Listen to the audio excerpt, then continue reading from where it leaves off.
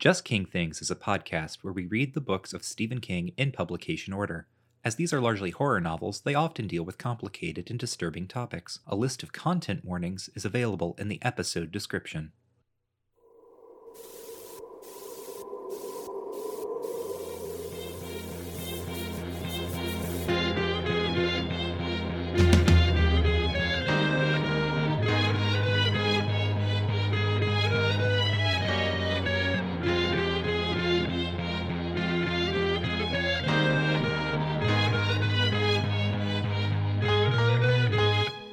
Howdy, friends and neighbors, and welcome back to Just King Things, the show where we read and talk about the books of Stephen King in publication order. I'm Michael, and with me as always is Cameron.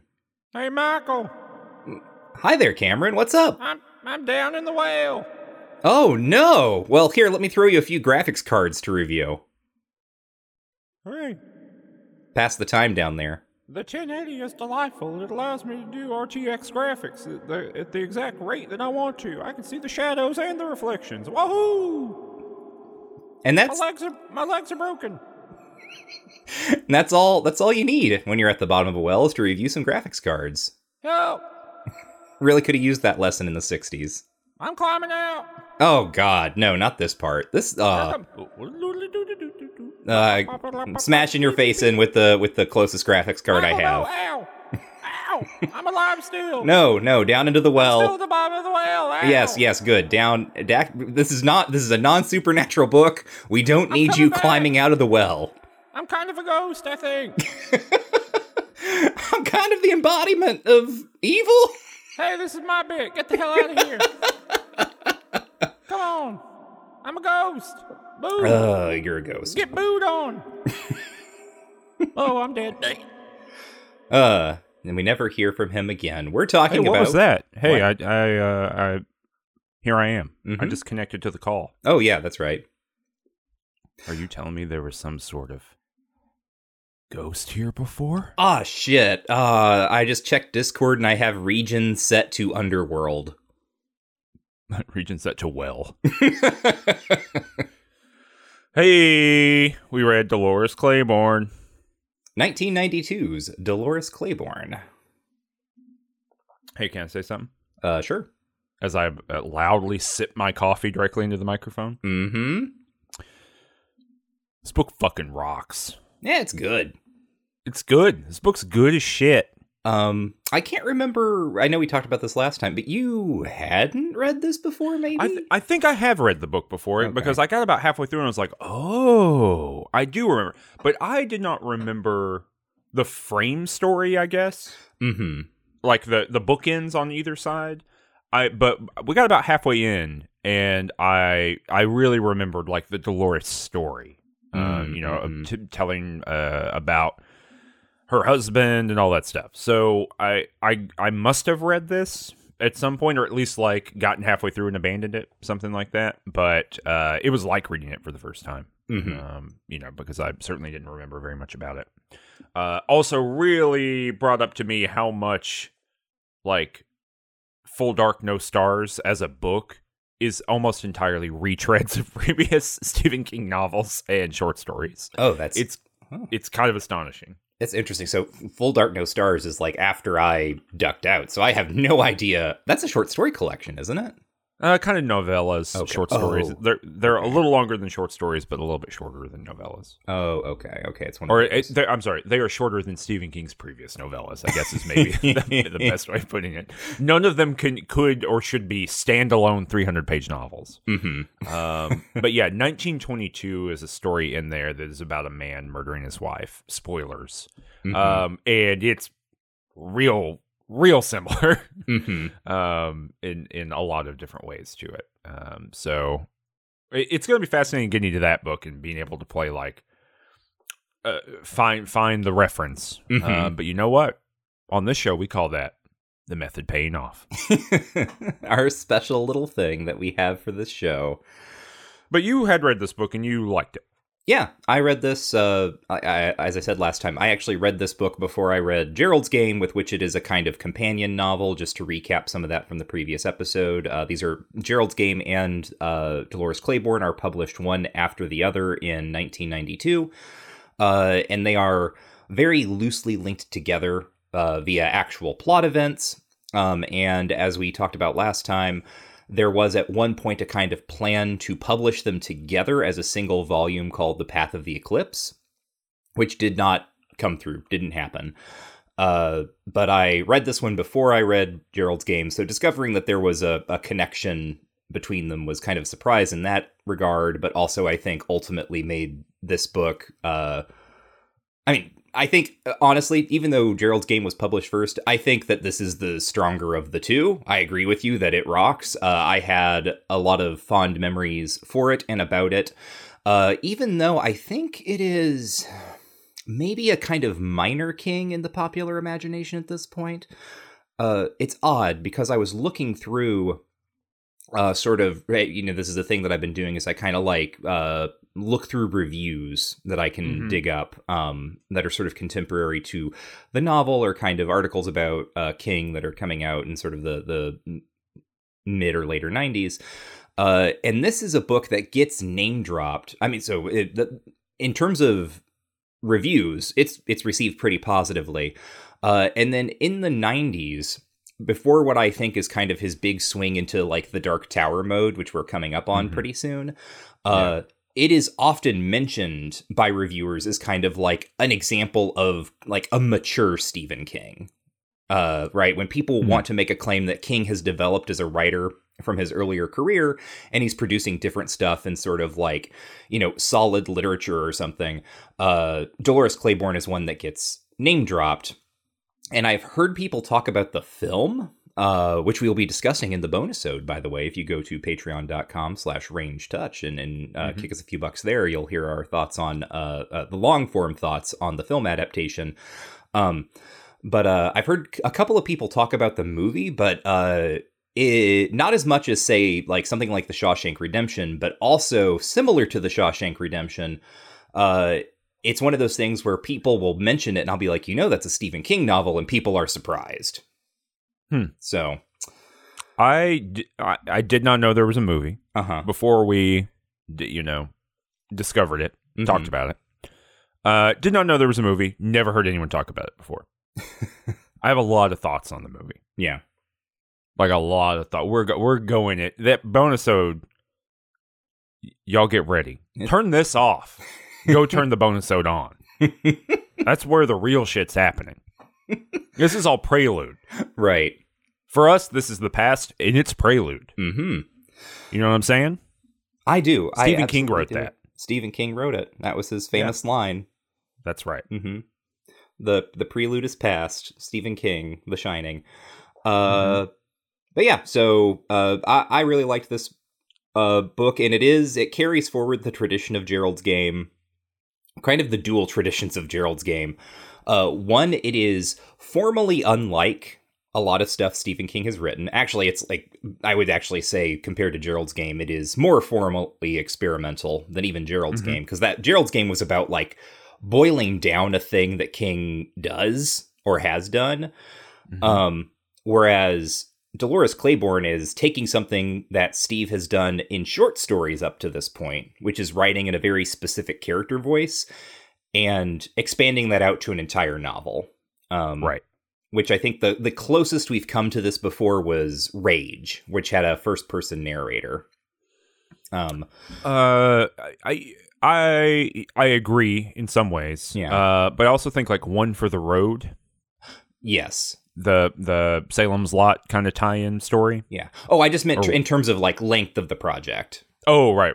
Yes. Right. Yeah. Absolutely. Right. Yeah. Yeah. Oh, yeah. He's done this a bunch of times, but yeah, that's the only one where I read this and I was like, what is this like? And that's the one to me it was closest. But you're right. Yeah, in terms of like sustained ability to do that in voice, yeah, that's the only one that is even remotely close. Yeah, but One for the Road is definitely like I think maybe more primary thing to point at here as a predecessor, because it's King writing in old Manor voice for an extended period of time and sort of clearly interested in presenting that sort of character, that sort of perspective on the world and trying to reproduce it within fiction. And also, like Gerald's Game, this is a novel about women and women's issues, kind of broadly conceived, because the narrator here is Dolores Claiborne herself. Mm-hmm. And unlike Gerald's Game, it's good.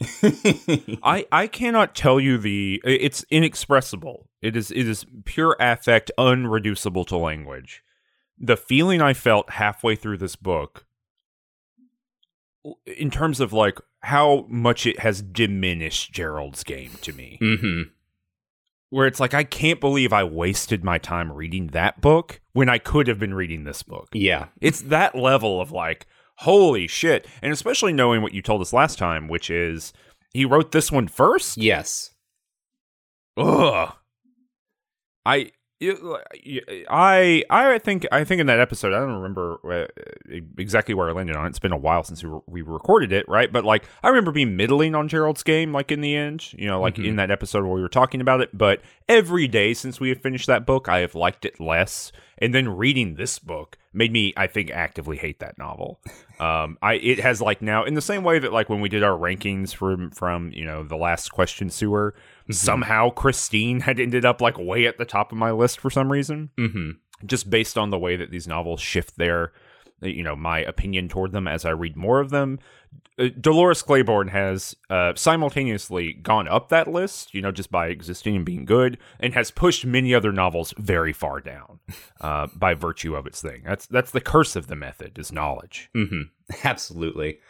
Yeah, and so, like, imagine how, well, I'll get into this when we discuss the full thing, right? But imagine reading Dolores Claiborne first, and then reading Gerald's Game and trying to rationalize that, especially because... That would be like punching yourself in the mouth. Right, because these are connected novels, right? Very lightly connected, but there is a connection. And how that connection works operates so much better in this book. Right, I think it could be cut entirely, but it operates so much better and fits so much better into the story being told. Whereas Gerald's Game is this kind of like weird grab bag of a couple of ideas that do ultimately kind of get knit together, but it still feels like a couple of very different ideas that get knit together. Yeah, I think, we'll talk about when we get to the plot discussion of the show, but I do think the way you could do this is, I think you could take the part of the Eclipse stuff from Gerald's Game that he really wanted to hold on to. Mm-hmm. I think it could be in this novel. And I think it could be in this novel if you created two eclipses that happened like 5 years apart from one another. That, you know, you would have to Stephen King some shit up, right? Where it's like, this for the first time in main history, there have been two eclipses that are happening within 4 years or whatever. Right. And you could get the kind of two people looking at one another across a gulf thing with the eclipse, which he seems really fascinated by. You could get that, and it would be a better, kind of more consistent thing, right? Because you could have a mother and a daughter looking at one another rather than two unrelated people. Although the two unrelated people, conceptually, very cool, but the actual, like, it does not sink the shot here, right? Like, it's just not the thing he wants it to be. And I agree with you. I think it should just be cut from the book, to be frank. But anyway, high level, other big idea thoughts? I imagine most people who listen to this show, and if you've listened to like the previous episode, you know something of what these two novels are about. But just to reiterate, this is also a novel about like childhood sexual abuse and particularly like within a family. And so those are some other things that are coming up here that Steve is interested in again, and that we'll be discussing like moving forward. But just flagging that here also, right? That this is... I mean, we were not really talking about it last night. You were just like sending me some articles that you had pulled up because we were trying to contextualize this within kind of the late 80s, early 90s satanic panic, the recovered memory kind of wave, and so on and so forth, where I think it is interesting that Steve sits down to write his novels about women and ultimately makes them both about childhood sexual abuse. Yeah. Right. Sublimated childhood sexual abuse. Which really comes up in the film more than this novel, actually. But yeah, I basically after we did Gerald's Game, there was some discussion on the Discord about like, well, where's all this coming from? Because I think we'd both asserted, in the episode itself, like this was a thing in the 90s, this idea of the lost memory of abuse, right, broadly. And so especially after watching Dolores Claiborne, again, go over to the bonus notes on patreon.com/rangetouch to hear us talk about that. But after watching that movie for the second time in a row to listen to the commentary, I just did, half an hour of research last night, clicking around, and reading about the psychological movement for repressed memories that was happening in the 80s, which is largely discredited now, and not discredited because people don't experience horrifying moments of sexual abuse that they then sublimate and don't deal with, right? And then comes back later. Those things occur, certainly. But the criticism of that movement is that there were lots of therapists who were very interested in making their name based on helping people remember their previous experiences. As children, whatever. And so they would talk to adults and then they would talk to children. And there were kind of two separate phenomena that were happening there. And the talking to adults, it was a lot of what we've kind of been talking about, weirdly enough, in a lot of different Range Touch shows recently, of almost cold reading. Yeah. There was a lot of therapist prompting of people to discover moments of sexual abuse or just abuse in general in their childhood, and the ethical stuff around that not recently, since the early 2000s. There's been a lot of questioning of those methods, and then of basically bullying people into inventing memories because of the therapist and recipient kind of relationship, their patient relationship. And so there's a lot of discussion about that. You can go read up that on your own time. But this was a moment, the late 80s, early 90s was a big moment of people going through therapy, not psychoanalysis, but this very particular kind of memory extraction therapy, essentially, that produced a lot of maybe revelatory moments for people, but also it seems like, based on the data we have afterward, manufactured a lot of that as well, which is not to, we have to be very careful and very clear here, right? Like, this is not to say that people remembering their actual experiences of abuse as children, not questioning that, not pushing against that, but there's a huge amount of data that says, and reporting that therapists were going through very unethical and productive moments of basically pressing their patients into inventing memories, right, and inventing experiences. And at the same time, that was happening to children. And so there were a couple really famous daycare repressed memory trials, basically, that children were saying that their daycare teachers and daycare caretakers were sexually abusing them, and also were involved in satanic rituals and cannibalism and all these different things. And there are a couple famous. One was in Minnesota and the other one's in Maryland, maybe. I don't remember. I was reading about it last night. Now I've forgotten the exact location, but very famous kind of trials around this. And we know data-wise from that as well, and from several other instances that were happening, is that these therapists who were very invested in memory recovery were bullying children into doing it. And many of those children, as they became adults, recanted their stories. Or because these trials went on for so long, they became adults as the thing was happening, as the trial was ongoing. And they recanted their stories and said things very directly, like, I went into an interrogation office and a therapist badgered me 60 or 70 times in a row to tell them something, and I was being harassed as a child, and I wanted to get out from under that. And so I told them that, my teachers were eating babies or whatever. Right. Which I'm not exaggerating. That's part of the thing. Which is all to say, right, this is all very, what do you call it? It's all very exploitative, like massively exploitative. And it is all very much the stuff that Steve has talked about doing, of looking at what's on the National Enquirer to kind of drive what's going on in the novels. There's actually a book that I sent you a review of the book. I obviously did not have time to read it, but there's a book that is about all of this that looked pretty interesting to me, that is called We Believe the Children. And it seemed pretty cool. I don't know much about it. It's by Richard Beck. but it's going through this, and it's going through what's happening in the 80s, where particularly the conservative right in the United States begins leveraging children as a mechanism for political usage. And this is one of the elements of that. One might think now, to the exact moment that we are in which children and children's innocence and children's kind of existence as the future of certain kinds of families is being used to limit the rights and actively attack other human beings. So it's a playbook, certainly. So that is all to say, right? To give a little bit more granularity on what we talked about briefly before, you can do a lot of research on this yourself. There's a huge amount of writing about it. It was a big thing to talk about in the early 2000s because people were piecing together these narratives. And more importantly, the children who were involved in the 80s were finally able to speak and felt like it was socially important for them to speak as adults to tell the story of what happened.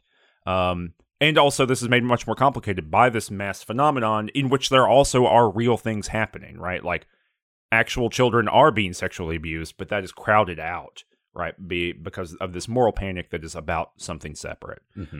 And basically, hucksters, within the, or not all, but a large number of hucksters within the memory reclamation movement, that kind of stuff. Yeah. So that's all to say. I think you're right. It is odd that Stephen King looks at what at this point had been 4 or 5 years of pretty high-profile child sexual abuse stories, right? That are largely on places like National Enquirer. It's driving the kind of exploitative press in a lot of ways. And then he's like, "All right, that's what these books are about." Well, it is and it isn't, right?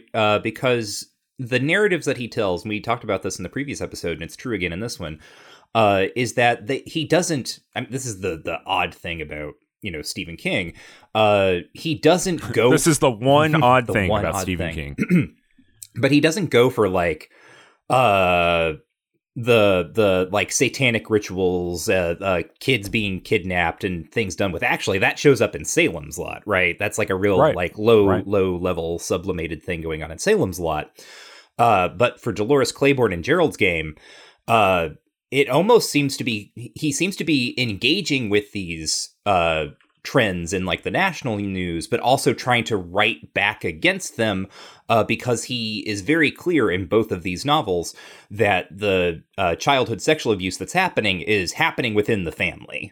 And it's happening like, at the behest of like the men in the family, right? These kind of patriarchs, very entitled to their own authority and that sort of thing. Like there's, it's not the most radical critique of the nuclear family that you could come up with, but it seems like, in some ways Steve is aware of that.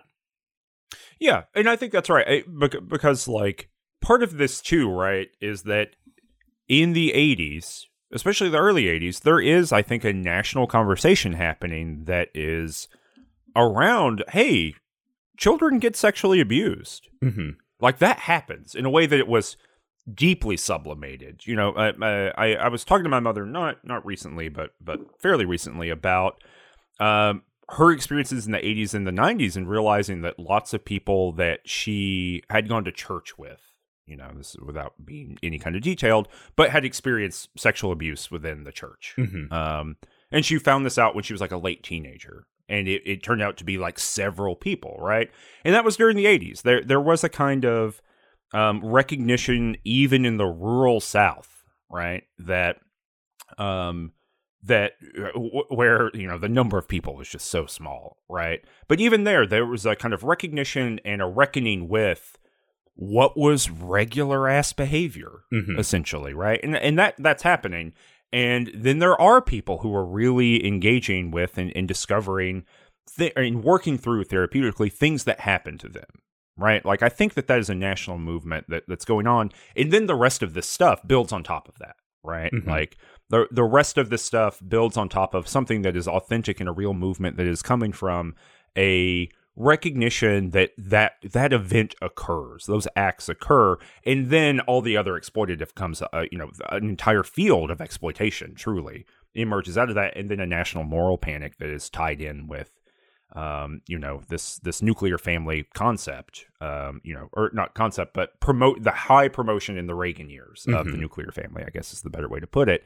And yeah, I think so. I think you're right. It is interesting that King goes for that, for lack of a better word, like the most realistic thing, as opposed to, the 1991's Pizzagate, which you could also imagine Stephen King going for. Right.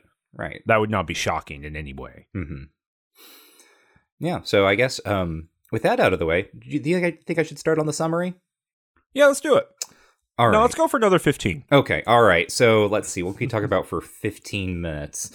My copy of the book is a tie-in for the film. It's got Kathy Bates' face on it. Oh, that's disappointing. I have the original hardcover that I got at a book sale, a library sale, like I got where I get most of mine. And it is beautiful. Mm-hmm. But before, does yours have like the plates at the beginning of the book? No, it does not. But the first edition hardcover was the first version that I read, so I know what you're talking about. Yeah, there's woodcuts of Dolores Claiborne's house, and there's like a plate at the top, like a medieval style plate, like a big image at the beginning of the book that's with the first sentence. And at the top, there's like a plate on every page of, I guess these are not plates because they're not in color, but there's like an etching illustration of the stages of the eclipse at the top of every single page. And like it's a slightly thinner than normal book, and so the margins are equal on every side, and it's like a column, almost like, I don't know, it looks like a transcript, I guess. Right. It is, very few Stephen King books to me are like art objects. This one is an art object, and I gotta be honest, maybe that's why I enjoyed the book so much. Like, there's just a little bit more to it that I find very charming. Yeah. So yeah, it's good. All right. Yeah. So was that 15 minutes? It's close enough. All right. So this is the 5-sentence summary. It is the part of the show where one of us summarizes in 5 sentences, no more, no less, the book that we just read off the dome. So we're not taking a long time to read a Wikipedia page or anything like that. We are trying to reconstruct the whole thing in 5 sentences in our brains. And this time the solemn duty falls to me.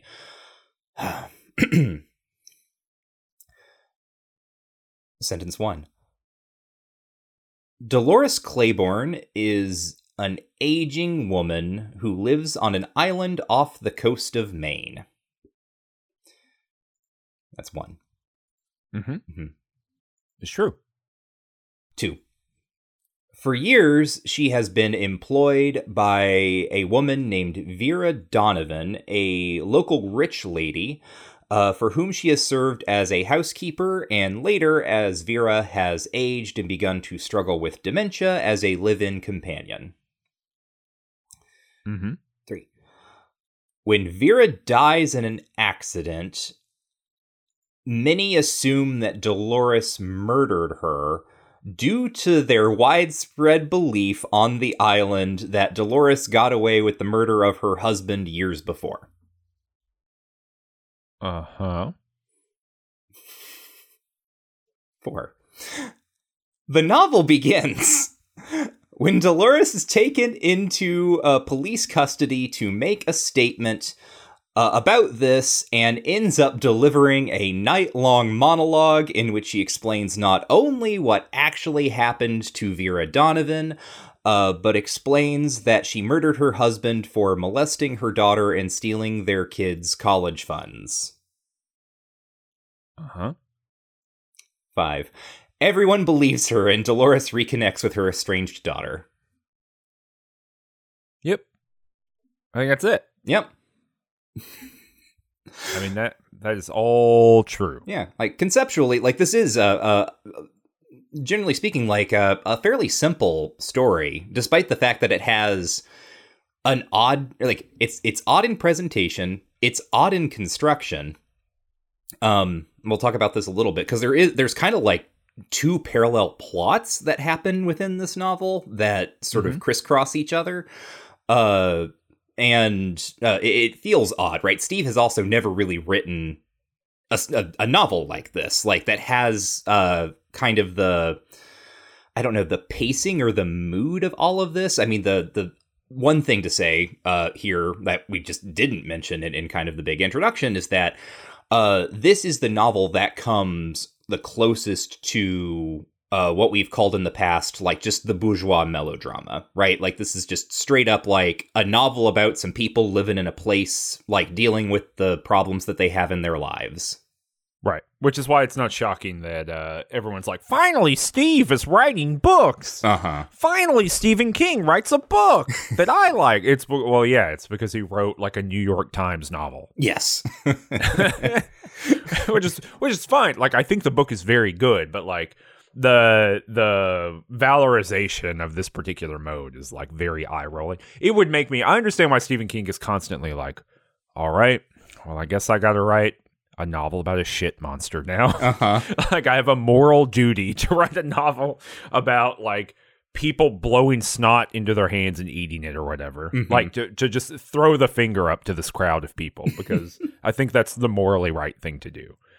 And I like that he can do it. You know, I like that he's like, all right, fine, I'll write you your murder confession novel that you'll all like. But yeah, you're 100% correct. Mm-hmm. Like this is quite different. And the thing that I read, I don't remember, maybe it's in this Bev Vincent book. I was telling you before we started recording, I've purchased this new Bev Vincent book, Stephen King, A Complete Exploration of His Work, Life and Influences. It's a real kind of like coffee table book. You know, it's mostly summary. I think Bev Vincent's actually written a book like this before, similar style of book, but it's got some nice photos in it and some good summaries for these books if you just kind of like want to revisit the career of Stephen King. But he also knows King, right? And has a pretty good depth of information about King. And so there's some good, you know, little interview snippets and whatnot that are interspersed throughout the book that was pretty cool. But so I don't remember where I read this, but somewhere I read Stephen King saying that the heart of this book is actually, like, the reason he wrote it is to do the story about the woman confessing the murder. And then everything else around it just kind of spiraled out of that. But really, he was like, all right, can I write a book that is someone confessing of killing her husband? Mm-hmm. Which I think is pretty funny. Because you're right, it's two different plots, but really it's like 50 pages of a plot. No, not even that. Like, no, maybe, yeah, 50 pages of a plot, 200 pages of a murder, and then 50 pages of a plot on the other side. You know, one dominates the other. Yeah, it's... it works, right? It works because this is a monologue, right? There are no chapter breaks, no starting and stopping. This is Dolores gets pulled into custody. She sits down, like, we meet all the people in the room with her through her kind of like talking about them and taking note of them and always asking like where they're from and stuff. And there's, you know, she's being recorded. So we're to understand that this is a transcription of all the stuff that she said. And because of the way that people actually tell stories, where they'll start and they'll tell you one thing and then they'll like, swerve off into another thing and then tell a whole long other story and then be like, okay, so remember that thing that I told you about way back at the beginning? Now we're ready to go back around to that and we can like tie this off. It all works out. Like, it feels like seamless in a way. That's an odd thing to say because I already said it has no chapter breaks, but like, it works, right? The narrative mode works and doesn't feel like strained or anything. It doesn't, and you know, Steve is a pretty humble guy. It doesn't feel show-offy because I don't think, even though it is a little bit show-offy, right? You don't write a book like this without being like, can I pull it off? Right. Yeah, there's I mean, just let me read the intro, like, truly. Like, because it is so confident out the gate that, and I think that means you're either on board or off. Like, I think it's hard to be middling on this book. But yeah, so it's just like, what did you ask, Andy Bissett? Do I understand these rights as you've explained them to me? Gory. What makes some men so numb? No, you never mind. Still, you're jawing and listening to me for a while. I got an idea you're going to be listening to me most of the night, so you might as well get used to it. 'Cause I understand what you read to me. Do I look like I lost all my brain since I saw you down to the market? That was just Monday afternoon, in case you lost track. I told you your wife would give you merry hell about you buying that day-old bread. Penny-wise and pound foolish, the old saying is. And I bet I was right, wasn't I? I understand my rights just fine, Andy. My mother never raised no fools. I understand my responsibilities too, God help me. Like that's fire. Like that is just like hot lightning coming out of the typewriter, out of that old Wang, word processor. Yeah. He's just hitting it. Yeah. And it's great. Mm-hmm. Like I think it's really good, and it's so clearly characterological, right? Like she's voicey. Dolores is very voicey, in a way that I really like. Yeah, and so like her speech becomes peppered with all of the things that we tend to call kingisms, right? The kinds of, but it's a device that King relies on a lot for a lot of characters in a lot of contexts, like characters who have things that they say, like turns of phrase or like strange parts of speech that they tend to deploy in certain ways. And Dolores is like that writerly instinct on overdrive. By the end of this thing, you know that Dolores calls things boogery, right? Like that when something is gross or like, just kind of, gross is kind of the closest like approximation, right? Some other person would be like, oh, it's gross outside today. Dolores says boogery and that sort of thing. Right. Yeah. And that's like everywhere throughout the book. Like any moment of description is a moment for character voice, to come in, which is great. Yeah. It's excellent. I think it's very good. Yep. I really like it. I think it's really successful. Like, of course, the writer in me always, because writers are horrible little creatures, right? This reading, I zeroed in on the moments where I was like, ooh, this is where the conceit like strains a little, where she has to directly address someone else in the room in a way that feels a little too artificial to me. I would write this different and more smoothly, right? But that's the kind of pettiness that happens when, like me at least, I guess, you're a writer who is very interested in things like character voice and how do you do things conceptually with narration. Right. But like I remember reading this when I was in, I guess, high school. It would have been maybe late middle school, and just being like, well, hot damn, like why aren't there more books that are basically like this? Turns out there are, and then I went and I read those, but yeah, I mean, I read it as a full-grown adult, and it worked. Yeah, I zeroed in on nothing. I say it flowed over me smoothly like some sort of duck water. Yeah. Well, and that's the other argument to be made there, right, against me, is that in some ways this is like a like you could imagine this being delivered as a dramatic monologue, right, like as like a one-person play or something, and in that way, kind of the staginess of her addressing like Andy and being like, take that bottle of Jim Beam that I know you keep in your desk drawer out because I'm going to need a slug, right? That becomes more acceptable when I think of it in that context as something more intentionally dramatic. Yeah, that's the well, I'm going to fight you here. Okay. I'm coming out. I got my Wolverine snick. I got my Wolverine claws out. I got my slick back hair. I'm muscly. Because I think that some of those moments, I mean, not all of those work, obviously, but I think some of them are very strong. Like the one on 48 for me, it's like one of the first big breaks like that, where the concept overwhelms. So like the whole novel is delivered as this like confession, this all-night confession, and as you're saying, there are these breaks that happen pretty regularly where she addresses the people in the room, and the people in the room are the Sheriff Andy, yet another Andy. There is what is her name? I can't remember. Oh, I'm blanking on her name. That a woman who's like she's a transcriber, I guess. Yeah, she's like the stenographer or something for this. Right. And that's what we're reading. We are reading the transcript that she is preparing here. And I think there's one other person in the room too. Yeah. But the one that really got me, where I was like, oh, this thing works, is like I said, it's on page 48 for me, and it says, she's talking. Dolores is just talking. She said when she got a bee in her bonnet about the other things, and then there's like a dash. What, honey? Oh, wasn't I? No, you don't need to move your cute little recorder any closer. If you want me to talk up, I will. So there's this thing where like King even gives you modulations in the voice as a way of giving Dolores character to what she's saying about who. She's talking about Vera, this woman she works with, which we'll get into in just a second, and she's thinking about her, and she's beginning to like she's talking to herself, essentially. She's not performing anymore for this confession.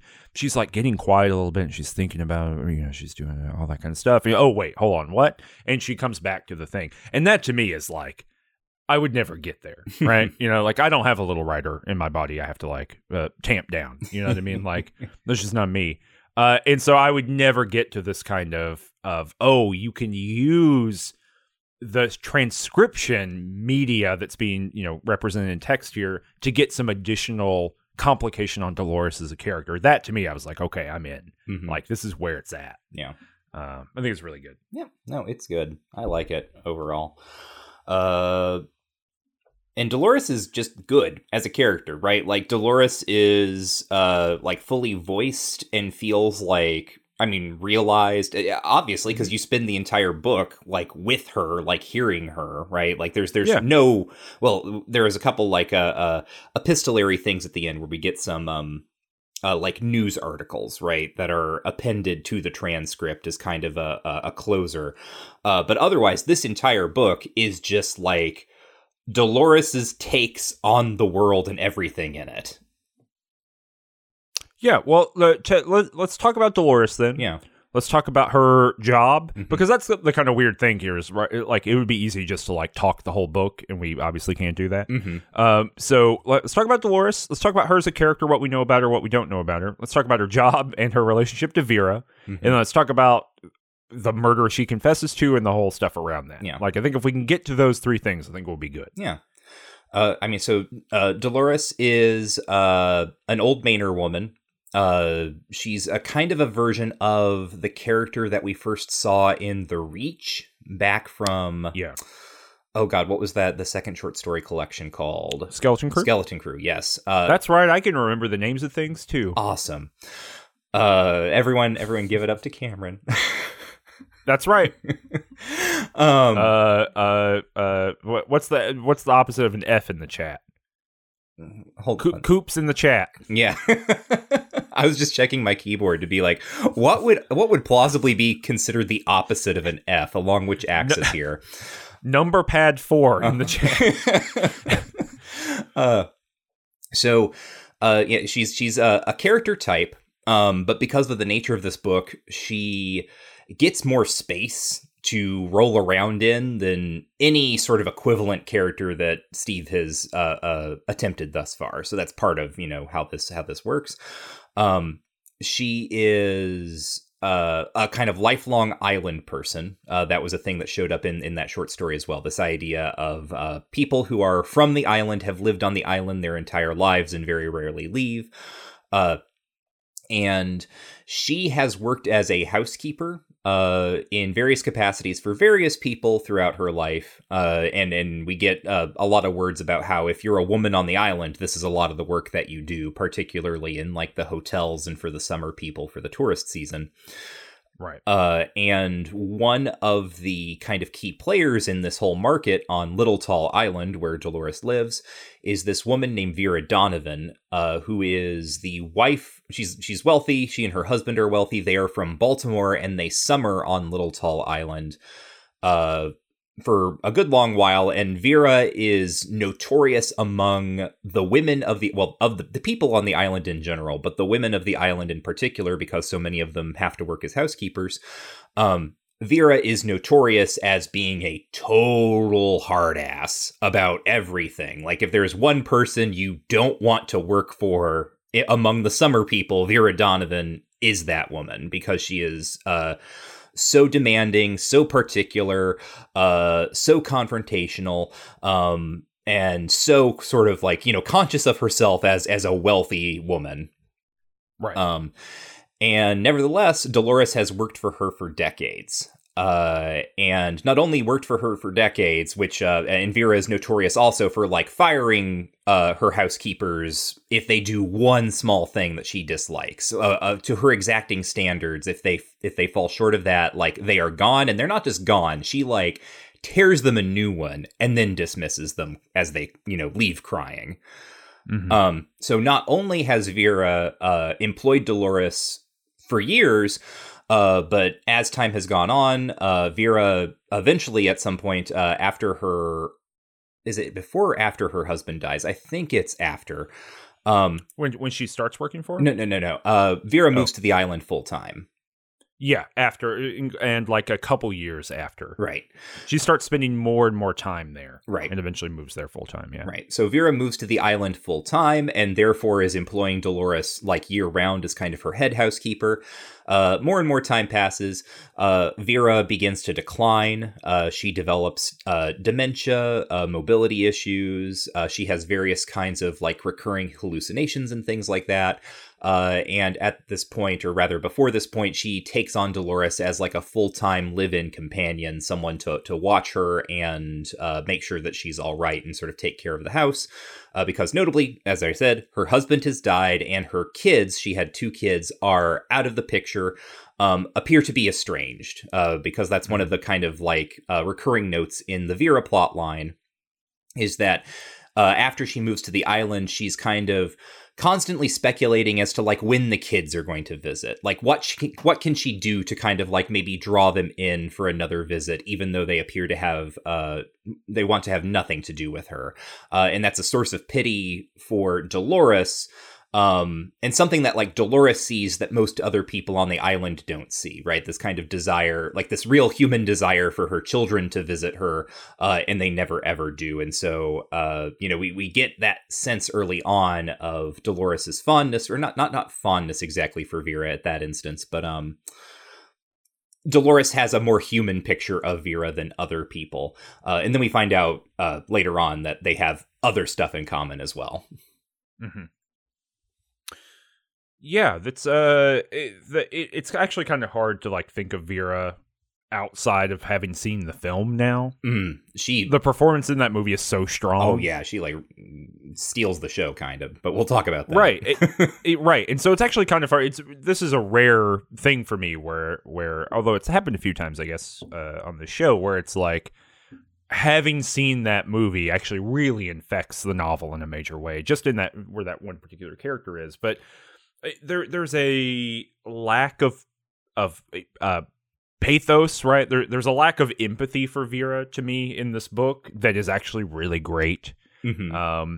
She is rich, and she is mean, and she is cruel, and Dolores nevertheless comes to see her, I think, depending on your reading strategy here, depending on your investment, either as a like non-sexual romantic partner, mm-hmm.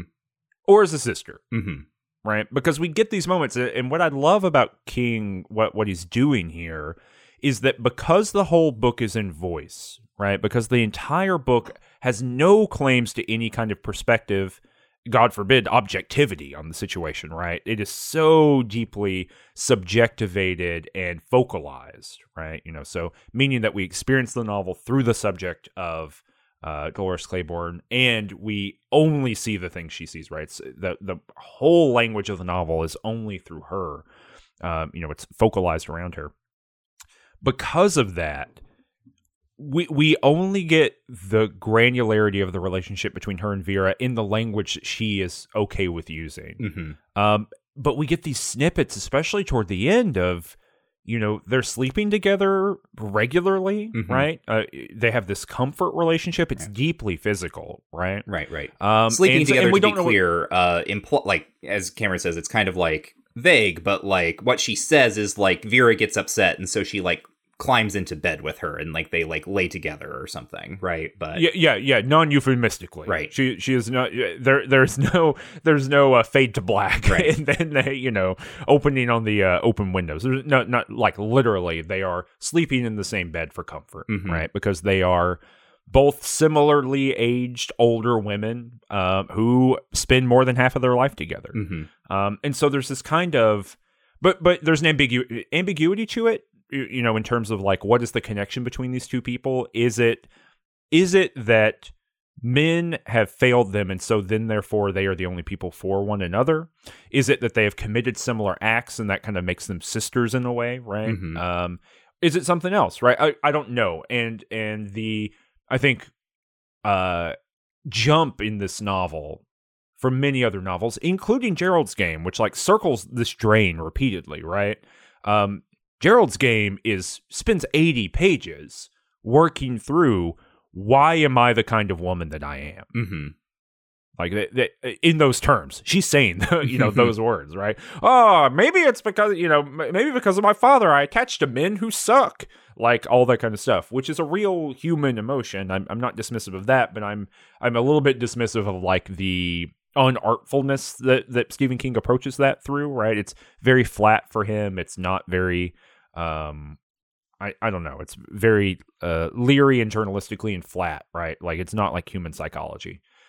This is kind of a psychologically real novel. Like Dolores Claiborne is talking around something because she cannot bring herself to state it plainly. And I don't know what the plainness is there. Like it is actually ambiguous at its core. I cannot read into her. Mm-hmm. And precisely my inability to read into her is what jumps this up for me from normal Stephen King novel to a really special Stephen King novel. Mm-hmm. I think that relationship between the two of them really plays out into something else. That I think is really great. Right. Well, and I think some of what makes that really work as well is I think it's ambiguous for Dolores as well. Right. Like these are women who. Right. She doesn't have a secret. Right. Like, or she does, but it's not this. Right. Like, right. There's no secret to the relationship between her and Vera. She has an additional secret. And also Vera has an additional secret, which could not work here at the end, but actually does. But go ahead.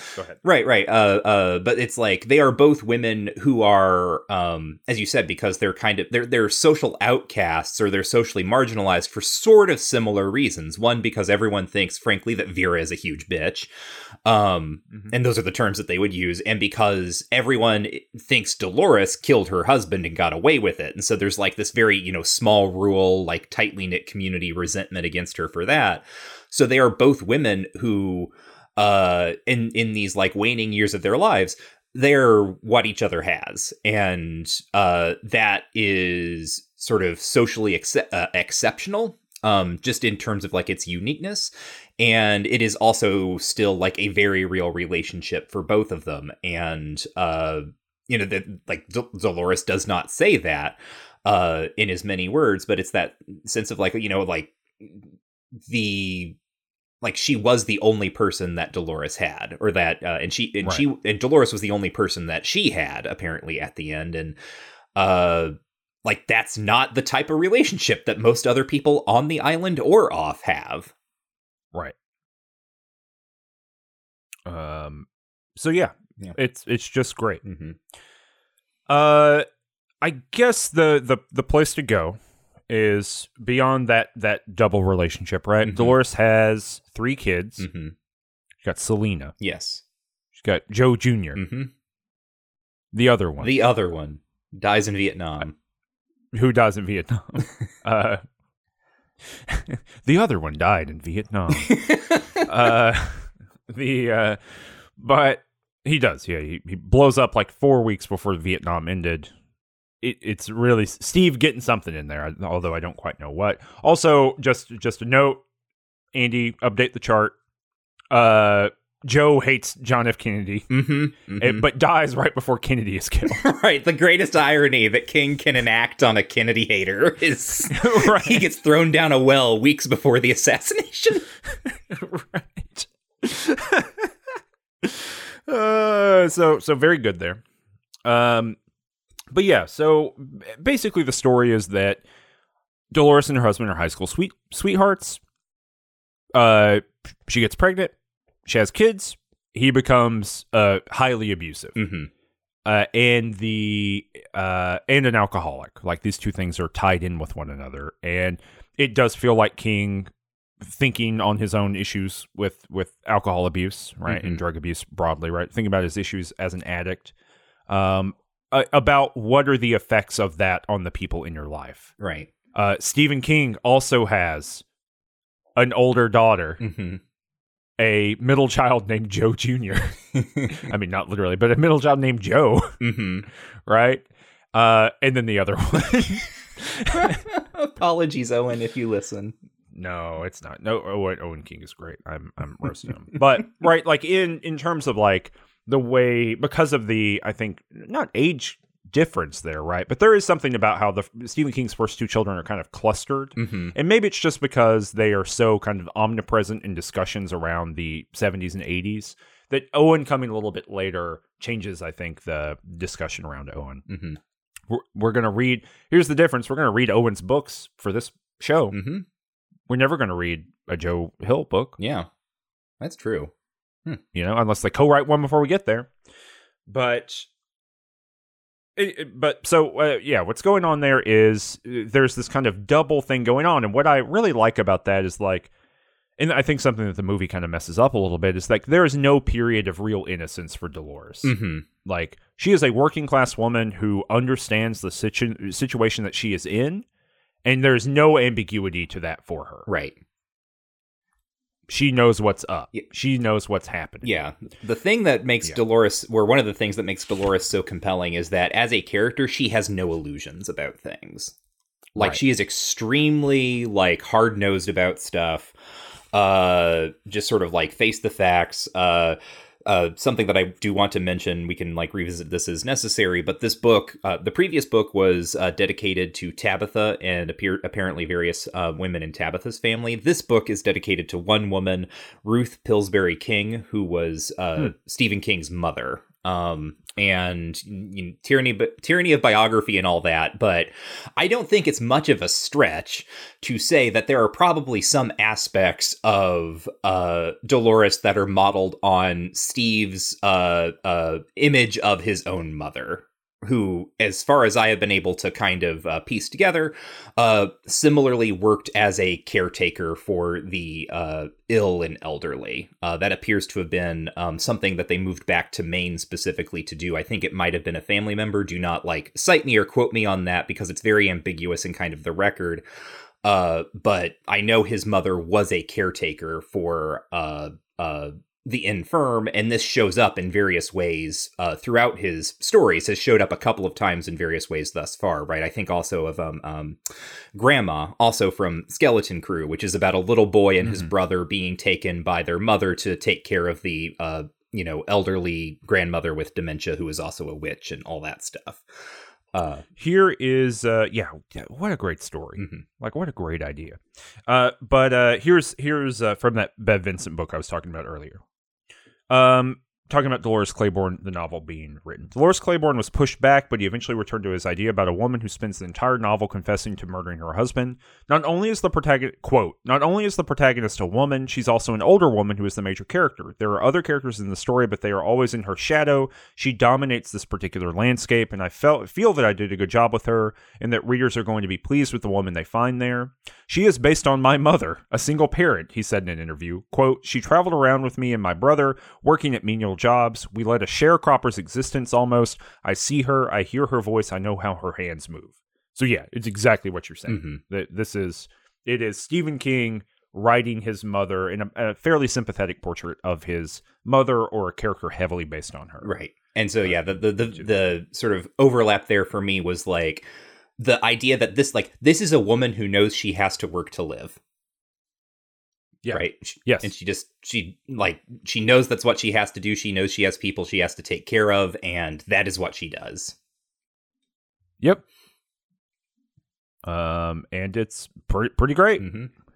Let me read you something else. I wish I'd had it last month. You ready? Okay. This is him talking about writing Gerald's Game. Stephen King. About 40 pages into writing it, I said to myself, I'd better see if this works. So I got my son. I think it was Joe because he's the more limber of the two boys. And I took him into our bedroom. I tied him with scarves to the bedposts. My wife came in and said, what are you doing? And I said, I'm doing an experiment. Never mind. Joe tried to do it, but he couldn't. He said, my joints don't work that way. End quote. So that's how you know Gerald's Game is human accurate. Right. Well, that's the thing, though. It's like Joe said, my joints don't work that way. So Steve was just like, well, I'm going to make up a woman who's different. Right.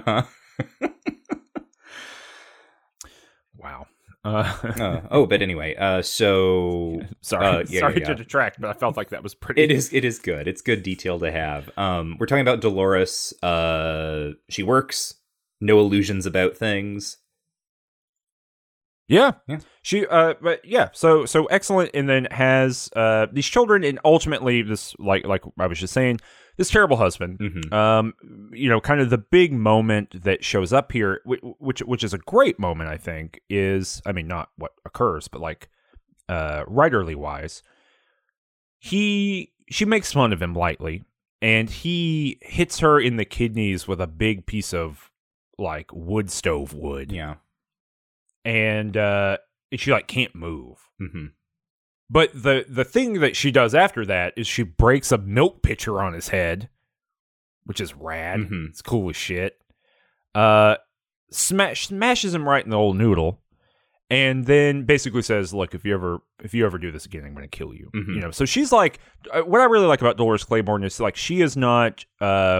She's not a road work, right? She's not someone who bit by bit is going to be driven over the edge into doing something that she must do, right? She is someone who knows from jump that if this continues, I will have to take extreme and drastic action because that's the only option available to me. And I think that's very cool. Yeah, no, that's a really great moment of her, like, because it's the first time that he's ever really like hurt her like that, and she thinks through it, and she talks about the process of thinking through it and realizing, if I don't put my foot down on this now, it's just going to get worse in the future. And so she does what you said, and then also, and this is critical for the way things play out later, Selena, their daughter, happens to witness it. She happens to come downstairs and sees this happen, or sort of sees the aftermath in a way that, because, she's it would be a traumatic thing to, I think, witness, even if you had the full context. But as a child comes down and just sees her mother having hurt her father and like threatening to kill him. Right. And that sort of plants a seed of like doubt between her and Selena, that Joe, her husband, ultimately like exploits to his advantage. Right. Another thing about Joe, I think. So Joe's name is Joe St. George. Dolores Claiborne is her maiden name, which she retakes after her husband, quote unquote, dies. And that's then, the novel, and that's what everyone calls her, even though legally her name is still Dolores St. George. Joe is, kind of a rerun at the other Joe, Joe Camber from Cujo, the shitty husband. And then I thought you mentioned, Steve maybe thinking about some of his own effects on his family here. The thing that jumped out at me is that Dolores goes out of her way to say that Joe isn't a real alcoholic, which you don't have to trust her on, because her reasoning is that the reason Joe is not a real alcoholic is because he's functional. He can still do his job. And that's, I think, an interesting wrinkle, right? Not a wrinkle, not in a her story sense, but in like, for Dolores, the drunks on the island are the guys who don't have work and who are constantly just like hanging around trying to find their next drink. The fact that like Joe has his benders, but then can still, he like, I think his main work is like fixing boat engines. The fact that he can still do that sort of separates him out from like true alcoholism for him. And then, when the rubber meets the road here, like it's through alcohol that she plies him and then like enacts her murder plot. Right. Yeah. Yeah. It is a I think a lot about like King's own relationship to this here too, right? Like there's a very cynical relationship that she has to alcohol. And I'm wondering, how much of that is like, obviously it's all character, right? Like biography is not destiny, all that kind of stuff. But, and I do wonder, like, I don't know. I'm trying to find the words for it. I just wonder what the perspective is here. And I'm very curious about Stephen King's actual perspective on alcoholism, which is like, is this an unsympathetic portrait because he recognizes that alcoholism is like an illness, right? And so she is unsympathetic, not recognizing that Joe like has a real problem that, that he can't get over. Or is this a sympathetic portrait, and it's like Joe should just get his shit together. He is kind of like, quote unquote, making a decision to keep them in poverty, right, and to drink away the money, and clearly he is like canny and wily, right? All the stuff that happens with the money late in the book, that essentially makes her kill him. Or that's her excuse to kill him. I just wonder about like. And again, I think it's the strength of the novel. There's an ambiguity there, right? And it is so strongly character-based that you can't, often in these books, part of the thing when we talk about Stephen King's fascinations, when we talk about Stephen King, his thoughts that appear in the book, right? It's not Stephen King, the human being, who is thinking the thing. It is the narrative perspectives that we see happen over and over again, these kind of containers or genres or wounds that get picked over again and again by the like third person omniscient narrator. Those are interesting, and those are revelatory to what Stephen King, even if he doesn't believe it, what the kind of author function, what the figure of Stephen King returns to as a thing. That's not really here, right? So it becomes more difficult to kind of parse what the returned to theme is, other than alcoholism being a kind of major problem. I guess, so we've talked about Vera. I guess we just talk about what actually drives the plot here, which is that Joe is like we said, abusive, wants to be abusive, all that kind of stuff, alcoholic, and because he no longer has access to Dolores sexually, he becomes impotent after the milk smashing incident. Right. He then starts going after their daughter and starts dating her. Courting is the word that is used. Yeah, that's the word that Dolores takes. And then Dolores finds out. She notices like the changes in behavior of Selena, and eventually like gets her alone and sort of talks to her about it and gets confirmation and is horrified. Her immediate kind of desire is to take the money that she has been saving, because she's been taking all the money she's making working for Vera and putting it in a savings account on the mainland, and she wants to take that money and flee with the kids and get away from Joe. But when she goes to do that, she discovers that Joe has come into the bank and closed out that savings account and taken the money. And he could do this without her being notified, even though she was the one who opened the account, because they are married. Her name was primary on the account, but he was listed secondarily. And because he was the husband, the bank had no issue with just being like, oh, yes, you lost your passbook. Of course, like we'll give you another one, and then you can do whatever you want with this account. And she has some choice words for the bank manager on this point. And basically guilts him into, guilts him. And also you get the sense that he is like, he understands like what has happened and he is sympathetic to her. So he goes outside of protocol and like lets her know your husband took the money and then like opened another account with us and put the money in there. Like, so just so you know, that's kind of where it stands. And so her plot, or like, the question she then has is, how, like, what does she do? How does she get this money back? Or how does she get away from Joe with the kids without the money? Like, what's going on? What's going to happen here? She's very upset, and she is so upset, in fact, that against her kind of normal, the other thing about Dolores that is sort of known on the island is that of all the people who work with Vera Donovan, it is Dolores who withstands her the best. And so she's working at Vera's one day, and she finally cracks and breaks down. And rather than getting extremely upset with her, Vera is intrigued and is kind of like, so what's going on? Tell me about this. And she ends up telling Vera everything. And Vera suggests to her, why don't you kill him? And she doesn't say it like that, but what she says is like, husbands die every day, and when they die, they leave their wives their money. Because by this point, her husband has also died. And she has moved to the island full time. Yeah, there's an amazing... I'm going to drop it here so that we can talk about it later, but, she says, I'm so tired of seeing that Corvette pulled out of the quarry.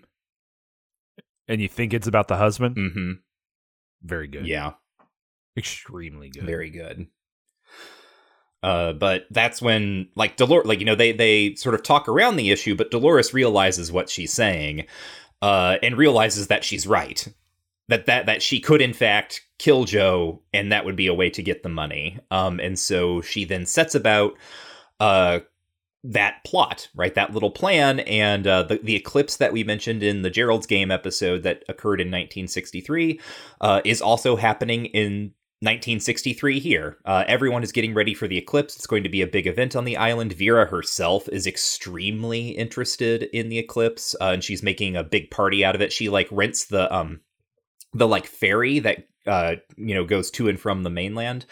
She like rents that entire thing and like has all of her high society friends over, kind of with the hope, as Dolores understands it, with the hope that if she throws enough of a party that her kids will come and visit, because again, by this point, her son and daughter are not coming to the house anymore, are not showing up. And so Dolores thinks like, oh, she's really like acting out because she wants the kids to visit. And she realizes that since everyone is going to be so focused on the eclipse, and, Vera's taking all these people out onto the boat, onto the harbor, so many other people are going to be out on the water, the island itself is going to be essentially deserted, which would be a great time to kill your husband. And then she does. She gets him drunk and, sort of butters him up, gets him drunk, and then gets him angry by revealing that she knows not only that he took the money and has opened a new account, but that she knows about Selena, and then she gets him to chase her through the blueberry patches behind their house, where there is an old well that she knows about, and the well cap is like wooden and overgrown and rotted, and she gets him to run over that, and he, falls in, and then a bunch more stuff happens that we can talk about, but I've gotten us up to that point. Please. City Boy Michael. Uh-huh. Urban Michael. Yes, Urban Michael. Urbane Michael, please. Urbane Michael. Flanner Michael. Always moving about, flittering from the arcade to arcade. In the classic 19th century style. It's a blackberry patch. Oh, it is blackberry. I was thinking blueberries because I was thinking of Michael McDowell's Moon Over Babylon. Oh, I'm sorry. I thought this was Urbane Michael, not Literary Michael. It was kidding. But yeah, that whole thing goes on, and I mean the we'll talk about in the bonus episode more. Go to patreon.com/rangetouch to get access to the bonus episodes for merely $5 a month. It's like 2 cups of coffee. But it's in fact a cup of coffee for the both of us while we sit and talk about these beautiful movies. What is fascinating to me is the way that the Selena stuff is done, that gets us here, because it is an open and honest conversation about sexual abuse and violence that has no euphemism in it. Dolores, as she kind of, I forget what gives her the initial kind of clue.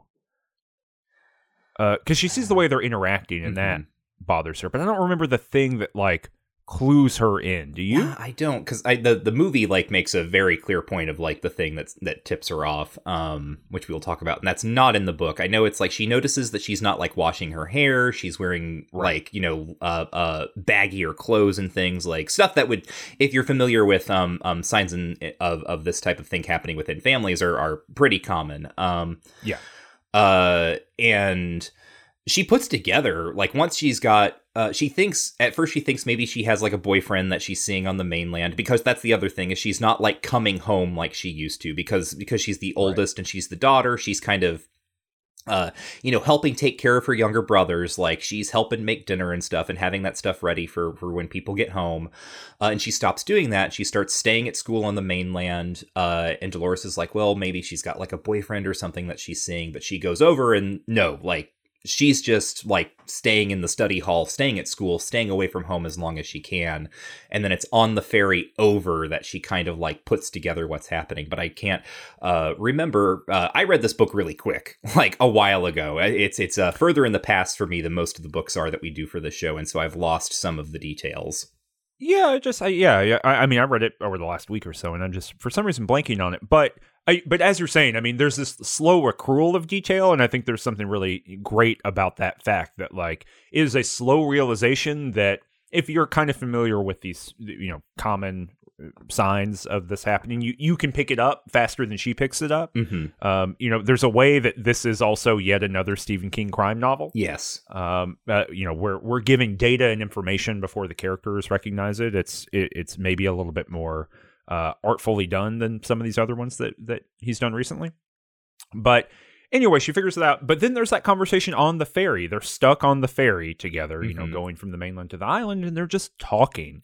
And they're just having a conversation about the, what's happened. And she just, really frankly says it. There's some euphemistic stuff, right? Has your father been at you mm-hmm. is one that comes up a few times. But then they just talk about like what exactly has occurred and why. And there is a honest and open conversation between two women, a mother and a daughter, mm-hmm. in this book that is unique at this point in Stephen King's entire written corpus as far as we have gotten to so far. Yeah. Like, this is a different kind of relationship between mothers and daughters. And I know we've had a couple that are, slightly off the major thread. But as we talked about, Gerald's Game kind of goes back to some of those, right? Mm-hmm. It's the relationship of shame and violence and terror between mothers and daughters all the way there, which is partially, what makes the sexual abuse in that novel so horrifying, right? Is she can't trust that her mother will not blame her. Right. And whether that is accurate or her belief is, we don't know, right? Mm-hmm. But that is looming over that relationship. That does not loom here. Yeah. But what is fascinating about this is that this exact event, the thing where they are close and close enough to have a frank conversation about what's happening to her and help fix the problem, right? To help murder her father. That is the thing that drives Selena away. Mm-hmm. Yeah, that is the thing. And ultimately kind of puts her down the pathway, the things her father does to her, but also what her mother does to her father, puts her down the pathway of replicating her father's life, a thing that the movie makes a lot of hay out of. Mm-hmm. But is much more subtle here, I think. Yeah. I mean, the thing that was really striking to me is that, like, when Dolores puts it together during this scene, like, she just immediately is saying, like, Selena, it is not your fault. You are not the first mm-hmm. you're not the first girl that this has happened to, right? Like, this is, right. like Dolores just immediately knows, like, there are men in the world who do this. And, like, men who do it to their daughters specifically. And now she's got one of them before her, and she needs to figure out what to do about it and protect her child. Yeah, it feels very non-exploitative mm-hmm. in a way that Gerald's Game feels entirely exploitative. Right. Mm-hmm. Gerald's Game feels like a Bachman book, and we talked about that. This does not feel like a Bachman book. Mm-mm. Some other thing. This is Stephen King. Yeah. And in some ways, maybe previews the desperation regulators thing. Mm-hmm. Mm-hmm. Like you could imagine a world in which this was that maneuver of two books that tied into one another that were published, one by Bachman, one by King, and came out around the same time in a box set or something. Right. I wouldn't be shocked by that at all. But so that happens, and then she starts plotting and murders Joe, lures him over that thing. While the eclipse is happening. And it sounds like, based on what you have said so far, because he falls into the well, mm-hmm. and it's like a 30-foot fall, mm-hmm. and it like crushes his rib cage. Uh-huh. And like his breaks his ankle too, I think. Mm-hmm. And he lives. Yeah. Which is great. Mm-hmm. I think this is great, but it sounds like, based on the way you've talked about it so far, you don't think this is great. Well, I would think it would be great if, he fell and then he didn't die, and then she, like, has to, sort of deal with him lingering, right? What I do not like is that not only does he not die, but he becomes ultimately the vehicle for the intrusion of a quasi-supernatural force into the novel, right? He starts doing things that are just impossible. Now, maybe we can, like, chalk this up to, well, this is the thing, is, like, there's a world in which this novel works out such that some of the more fantastical events that now happen could be chalked up to kind of, like, Dolores's apprehension of the situation and kind of the, you know, volatility of her emotion and everything. The problem is, there is forensic evidence left behind that demonstrates that what Dolores says happened actually happened. Now, maybe, like, so here is what Dolores says, right?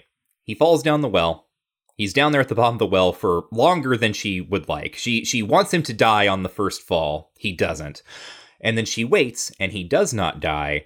And then he climbs out. Like, he nearly climbs out. Like, he climbs up the wall of the well, despite having, like, a, crushed rib cage and a broken ankle and all this stuff. And he becomes, like, the ghoulish, grinning kind of Jack thing from the end of The Shining when the Overlook Hotel is in him, right? It's not quite that, but it's very similarly... I don't know if you agree with me, Cameron. You might actually disagree in how this lands, but there's a feeling that I get in reading it, and this is a feeling that I get, I guess, from having read all this Stephen King, right? You learn the ways that he, like, positions certain stuff. Right. There's, I'll say it in as clear a way as possible, there's a little bit of Dark Tower here. Right, sort of I think there's a little bit of, like... I didn't think you were going there at all. No, okay. Explain thyself. Physician, yes. Explain thyself. In the way that, like, in the Dark Tower, we've gotten some of this in the book so far, right? That there is, like, a multiverse, right? There is the tower, there are all these levels on it, and there are evil forces that are at work at all levels of the tower, and they are all kind of, like... manifestations or emanations of each other, or, like, isomorphic with one another, right? Something bad is happening in Roland's world, or has happened in Roland's world, and that's having kind of these weird ripple effects down into, like, Jake and Eddie's version of New York, into Susanna's version of New York, and that sort of thing. And so in the moment of the eclipse, which we already know gets, like, we haven't even mentioned it, but, like, Dolores has a vision that is of events in Gerald's game. We'll talk about that in a little bit. But, the eclipse is, like, pseudo-magical in this way, cosmically magical.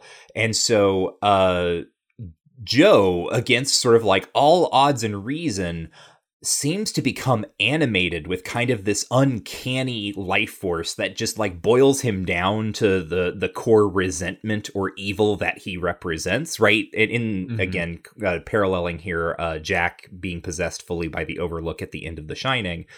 And I guess the other parallel that I'm pulling this from that we haven't talked about is that Vera has these hallucinations, and one of the hallucinations she has is for these things called dust bunnies, which appear to be just, like, she's afraid that, like, dust bunnies are going to come out from under her bed and attack her.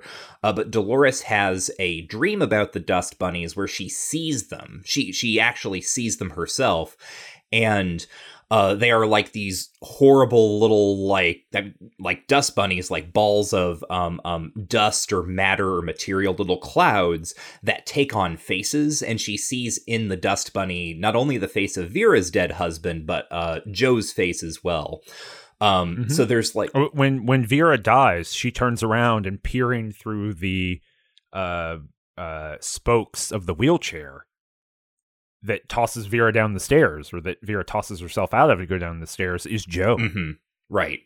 So there's this sense of, like, there is a force of evil in the world, or above the world, around the world, from which instances of evil in this world originate or emanate, right? That it has agents or potential agents, and it works in the world through them. And here we have Joe uncannily becoming a, like, mortally wounded man who can climb up a well wall, and until his wife smashes him in the face with a rock. Right. So, I mean, this is this is how I read it, so I have no frustration with it. And I actually like that there is a straight up horror thing in the middle of this, basically non-horror novel. It's creepy. It works to me. Like, it legitimately is like, ooh, to me, right? Like, I was reading it before bed, getting scared and spooked, right? You know, he's like, Dolores. You know, he's down there. He's got this deep voice because his chest wall is caved in, you know? But the thing, I'm thinking about it in terms of Gerald's game. And I was thinking about it in terms of the most horrifying thing that Gerald's game is supposed to communicate to us, right? Or like the way the end of that book communicates to us. The most horrifying thing is that the monster is real. What's that guy's name? Oh gosh. I've already consigned it to the dustbin. Where the dust bunnies live. But you know who I'm talking about. Yes. The grave robber. The space cowboy. Yeah, the space cowboy. The space cowboy's real. He's a real guy the whole time. Like, it is not a hallucination. It's not supernatural at all. It just happened. And even though it is beyond belief, there's a court document. It happened. He was there. I also think, too, you mentioned Jack from The Shining, but you didn't mention Hubie Marston. And Hubie Marston is a regular-ass human being who is sacrificing children in the basement of his evil house to make it more evil. Right? And as far as we know, there's nothing supernatural in that house until, there's a ghost or something eventually, right? But pre-Hubie Marston, we don't know if there's anything there, right? And so to me, that's part of the lineage here, is that this parallels the other book because the monsters are all real. Right? And the other monster is your father, in both of these novels. Or these women's fathers. And so that's kind of how I think of it. Like, he does something that is extraordinary, right? Because what he does is he climbs up, as you said, he climbs up the wall of the thing. And I really like the pacing of the scene, too, because he falls down the well, but the eclipse is going on, so it's dark. And so she can't see down the well, so she's got to run back to the garage. She's got to get her flashlight. Oh, of course, this jackass husband of hers never puts batteries in the flashlight, but she knows he doesn't do that, so she's got her own spare battery. She gets her spare battery. She puts them in the flashlight. She runs all the way back. She's got to look down. There's all of this kind of gap of non-knowledge, right? What is happening while I'm not looking? What is happening when I'm not there? Which parallels the rest of the thing, right? What's happening? She is going to work for this taskmaster every single day, and while she is not looking, look what else occurred, right?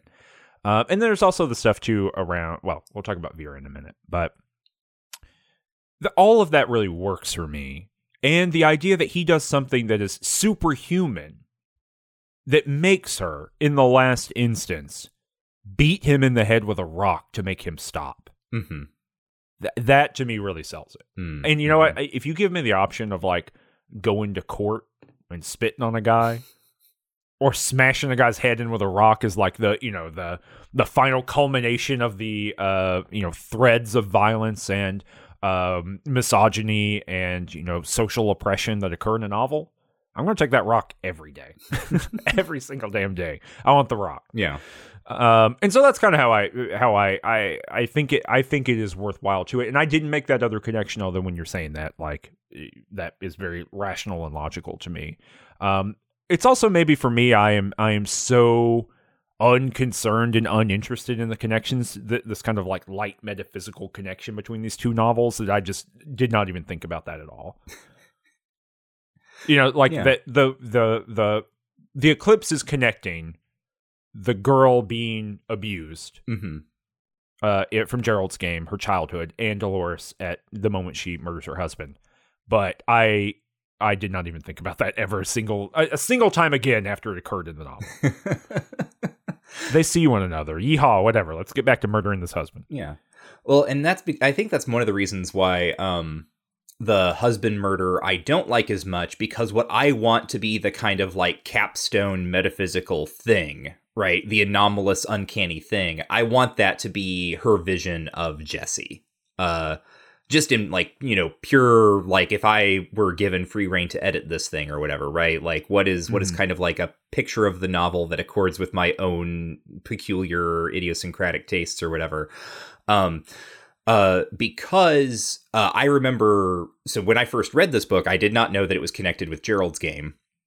And it wasn't until I read Gerald's Game and we got to like the complimentary scene where she sees Dolores Claiborne and I was like, oh shit, like that's what this is. Because how this landed for me when I first read the book was this kind of like vast, or like the scene of Jessie, and we don't know that's her name or anything, right? It's just this girl that Dolores sees like sitting on her father's lap, and she understands that they're watching the eclipse too, and that the father is being inappropriate with the girl in the same way that Joe has been inappropriate with Selena. Is that it's this recognition for Dolores, as I understood it, and this is why I think the scene works better from this side than from the Gerald's Game side. It's like, you know, Dolores has encountered a thing that happens. It's what she said to her daughter, right? You are not the first girl that this has happened to, right? Not even from her own father. Like, this is a thing that happens. And so at this moment, Dolores sees that it is still happening, that it happens to other girls, and that it will continue to happen to other girls. And there is something very, very sad and strange about that she has this moment of connection, and the girl sees her too, right? They see each other, they are aware of each other, and so far as she knows at the time, like, that's as much as that girl is going to get, is knowing that someone else witnessed it, someone else saw it, and that someone was there with her, and that she wasn't alone in some way. And that's kind of I don't know exactly what it is that I like more about that. It feels quieter, I guess, than I'm now going to crawl up the wall and get my head smashed in. But then from like the Gerald's Game side, it just feels much weirder because she has a vision of a woman standing next to a well. Like the specifics of Dolores Claiborne's plot in that way really don't become clear, whereas seeing what happens to Jessie from the other side allows it to be read as sort of like archetypal, right? Mm-hmm. Right. In a way, this is a pattern. This is systemic. This is a thing. And this mechanism, whatever it is, gives access to seeing the big picture of that repetition. Exactly. Right. Yeah. So that was sort of, you know, that's like my preferred clarification here. But that said, like, it doesn't make me dislike the novel a whole lot. It's just like, if I had my druthers, I would cut this here and move this around here. But yeah, that's kind of my whole stance on that. So she confesses to this murder. Mm-hmm. She says what happened.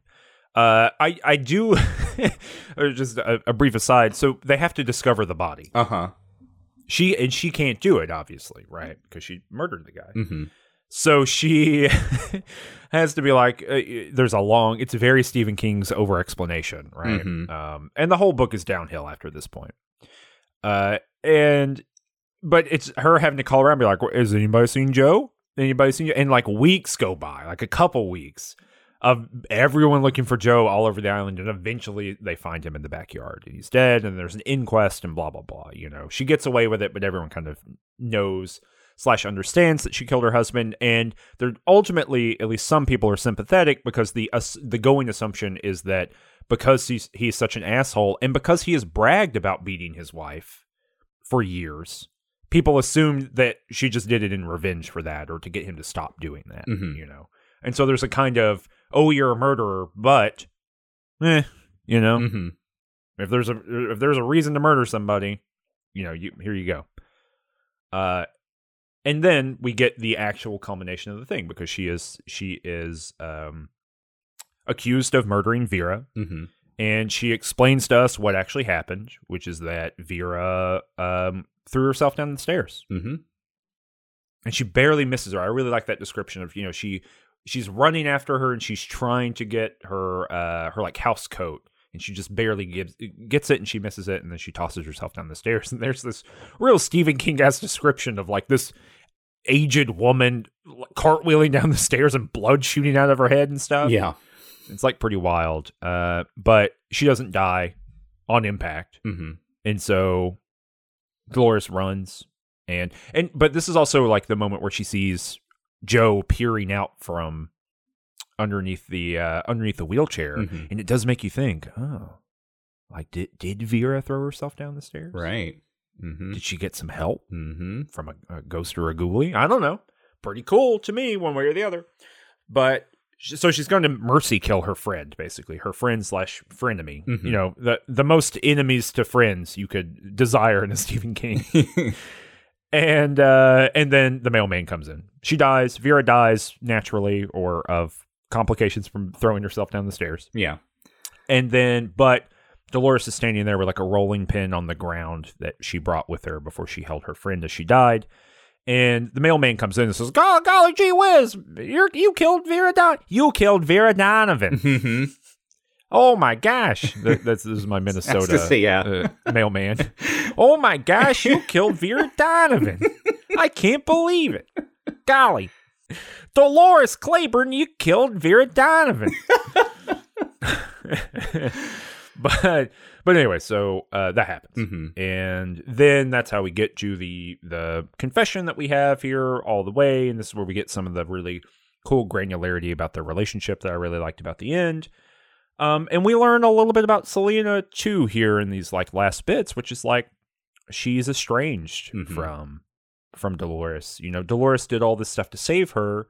So, save her, big quotation marks here, right? Mm-hmm. But like did these things to protect her daughter and protect her future, to get the money back, to do all this kind of stuff. $3,000, you know? Mm-hmm. And, but ultimately what that does is it produced a condition where her child couldn't feel the same, that connection that they had that allowed them to have that frank discussion about what was happening to her. You know, Selena knows that her mother, you know, intimates that her mother did it, you know, and asks her, it's very much, you know, The Last of Us, right? Like, did you kill my dad? No, I didn't kill your dad. Mm-hmm. No way, Buster. And she never kind of forgets it. And, you know, there's this hint that she's an alcoholic now and all that kind of stuff. And then the book leaves it there. You know, there's no culminating moment, a thing that ultimately the film can't let sit. And so it has to kind of ruminate there. Yeah. But well, we get the implied culminating moment because the last little article we get is a mention from the island's local paper saying that Selena has come back for the first time in however many years to like spend, I think, Christmas with her mother or something. Mm-hmm. Yeah. Because we get oh gosh, what do you call it here, right? So I'm looking at the last couple pages here. So yeah, basically we get the thing here. It's on 300 for me. This is Dolores talking. Vera was right when she said that sometimes a woman has to be a bitch to survive, but being a bitch is hard work. I'll tell the world it is, and I was so tired. I wanted to have done, and it occurred to me that it wasn't too late to go back down those stairs, and that I didn't have to stop at the bottom this time neither. Not if I didn't want to. Then I heard her again, Vera. I heard her like I did that night beside the well, not just in my head, but in my ear. It was a lot spookier this time, I can tell you. Back in 63, she'd at least been alive. What can you tell me? What can you be thinking, Dolores? She asked me in that haughty, kiss my back cheeks voice of hers. I paid a higher price than you did. I paid a higher price than anyone will ever know, but I lived with the bargain I made just the same. I did more of that. And she goes on from that. And she talks about the dust bunnies. And so we're left with this kind of, that's not the exact very end of the book. There's another page, but we are left with Dolores being haunted by both the reality of her estranged daughter and Vera herself, right? Telling her about the stuff that awaits her and the kind of fascinations and horrors that Vera had at the end of her life. Mm-hmm. And so Dolores regrets nothing, like nothing that happened. And yeah, you're right. We get a scrapbook at the end, very written in the style of the scrapbook from Misery. Mm-hmm. And some of the stuff at the end of Gerald's Game 2. And yeah, you're right. There is notes from Little Tall from the Weekly Tide, December 14th, 1992, page 16. Dolores Claiborne will be shopping for one extra this week. She knew her son Joe, Mr. Democrat, was coming home with his family from his toils in Augusta for a, quote, island Christmas. But now she says that her daughter, famous magazine scribe Selena St. George, will be making her first visit in over 20 years. Dolores says she feels very blessed. When Nosy asked, that's the writer, it's Notes from Little Tall by Nosy Nettie, when Nosy asked if they would be discussing Selena's latest think piece in the Atlantic Monthly, Dolores would only smile and say, "We'll find lots to talk about, I'm sure." So she's cleared of the charges, even though she did confess to murdering her husband. And I don't think, does murder have a statute of limitations on it? Not quite sure. If the person's an asshole. That's right. And it's on an island. Right. We all know the famous island asshole rule. But yeah, so what we get here, and we haven't talked about this, but we need to talk about it. What we get here is a suturing, a fixing of Vera's story. Vera's husband dies, and she has 2 kids, and those kids never come back to the island. Dolores, her husband dies, and she has 2 kids. She has 3, but one dies in Vietnam. Scooter died in Vietnam. He dies in Vietnam. So she's got 2. And in the second last paragraph of the book, they come back to the island, right? So, like, there can be some sort of reconciliation possible. What did you think about the Vera reveal? It is the wildest Stephen King late game revelation. It is, as a plot twist, it beggars all belief. It's bewildering. Bewildering is the word. And at the same time, I like it because it's like, well, hot damn, isn't that something? That's how I felt about it too. I just thought, this doesn't need to be in this book, but I'm glad it is. Do you want to explain it? Yeah, so I already mentioned that Vera, her kids, stop coming up to the island, and she's constantly like sort of hypothesizing like what's the next party or kind of event she can have that might draw them back. We learn, actually, because one of the reasons Dolores needs to make this statement is because after Vera dies, one of the reasons that she is, Dolores, that is held under such suspicion is not just because she's found, like, with the body and everything, but because it turns out Vera left all her money to Dolores. This confuses Dolores because, like, hey, where are the kids in all this? It turns out that Vera's kids died in like the mid or late 60s. Actually, before then, right? It would have been before the eclipse. So like her kids died not long after she moved to the island. And Vera spent the next like 30 years talking to everyone around her, including Dolores, as if they were still alive. Yeah. Right. And they died in a and does a Usual Suspects. Yeah. So like everything that she's said about them has like Dolores puts it together. It's like, oh, the company that her son works for is it has the same name as the town that Vera grew up in. Right. It's one of those, right? Right. She like pulls apart. She's like, oh, all these little details are just like things that Vera was pulling from other parts of her life and like knitting together. Yeah. Yeah, and it's like wild, and it turns out that they died. This is left ambiguous, but strongly suggested that the kids knew that Vera killed her husband, their father. She did this because he was neglectful and like had a mistress, and so she like fiddled with the brakes on his car, and he died in an auto accident. And it's, as I said, ambiguous, but at some point the son gets possession of a Corvette, and Dolores herself speculates there are 2 sort of possibilities here. One is that Vera like bought the Corvette for the son as like an attempt to like get them to overcome their suspicion of her, right, as like a gift or whatever. Or the kids in some way, in knowing what Vera did, like kind of blackmailed the car out of her. But then one night the son was driving the Corvette and let his sister take the wheel. He had like visited her at college or something. And they ended up going off the road into a quarry.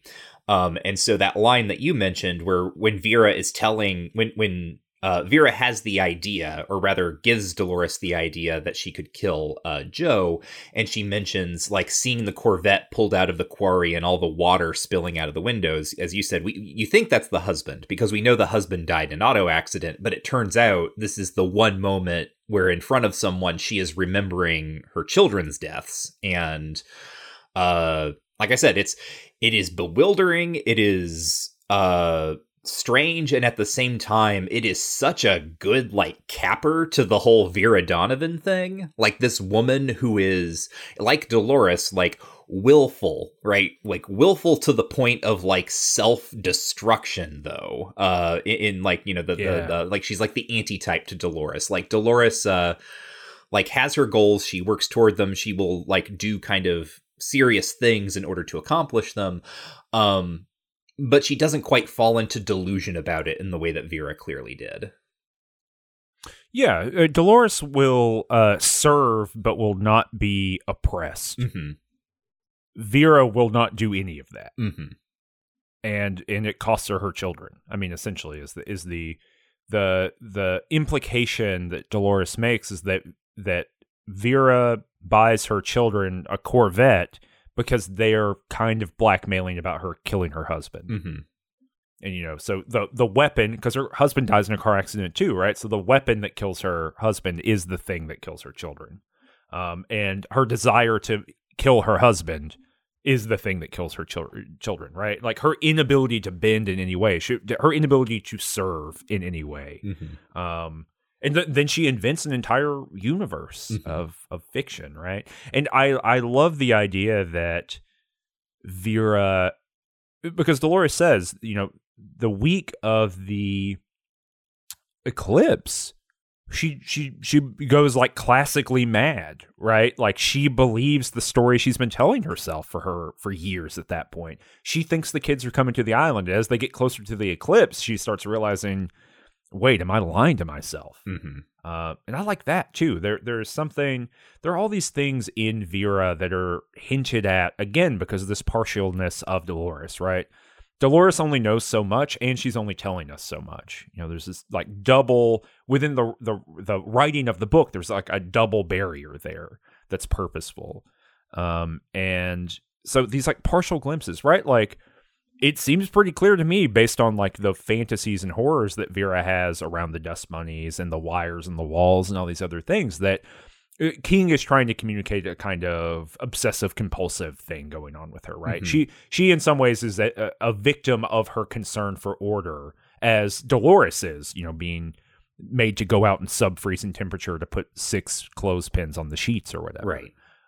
You know, she is as chained to the rock here as Dolores is, and there's just a granularity there, a kind of specificity, a thinking through that just especially recent King that we've read, I just don't associate with him. Mm-hmm. This is the best book that we've read out of the past 5 or 6, right? Yeah, like, I would say, best book since the Tommy Knockers. Yeah. Right. It's like you'll recall, listener, that we were both pretty positive on the Dark Half. That's not to say that like, retroactively the Dark Half sucks, but like what we said is that the Dark Half is like really good, middle of the road, like Dolores Claiborne better, right? Like in the way that the Tommy Knockers kind of allowed us to talk about, here are these concerns that have been evident throughout King's career thus far. Here is how he is kind of like trying to bring them together and do something with them.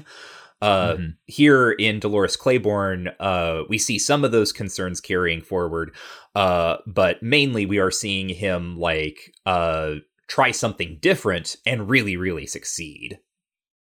Yeah, he's stretching here in a way that we haven't seen him stretch too much in a minute. Which is kind of wild to like look what's coming up. I just pulled up the spreadsheet and check it out. We got Nightmares and Dreamscapes, which I think might be my favorite short story collection. I haven't read it in a very long time, so I can't say if my impression holds up, but there are a lot of stories in there. What, the 10 o'clock people's in there? Yes, it is. I love that. Like unapologetically and sillily. I don't think it's a very good story, but I really like that story. Yeah. And I always get it confused with Quater's Inc. But we got that. We got Insomnia. We got Rose Matter. We got The Green Mile. We got Desperation and the Regulators. Mm-hmm. Then Wizard and Glass and Bag of Bones. And in terms of like stretching, I don't think any of these other books, to my memory, and I could be wrong, it's been a long time since I've read any of these other than Wizard and Glass. I don't think any of these are stretching books for Stephen King. Mm-hmm. Like, they're all pretty predictable. Yeah. Formally, The Green Mile's quite a bit different. I was going to say, I think Green Mile feels like the stretchiest, but that, to my recollection, is mostly in the formal experimentation that he undertook there. Right. Yeah, because people don't know the Green Mile was written as like it was a monthly serial. Yeah. Mm-hmm. And so it came out over the course of a while, a few months. Mm-hmm. It's pretty cool.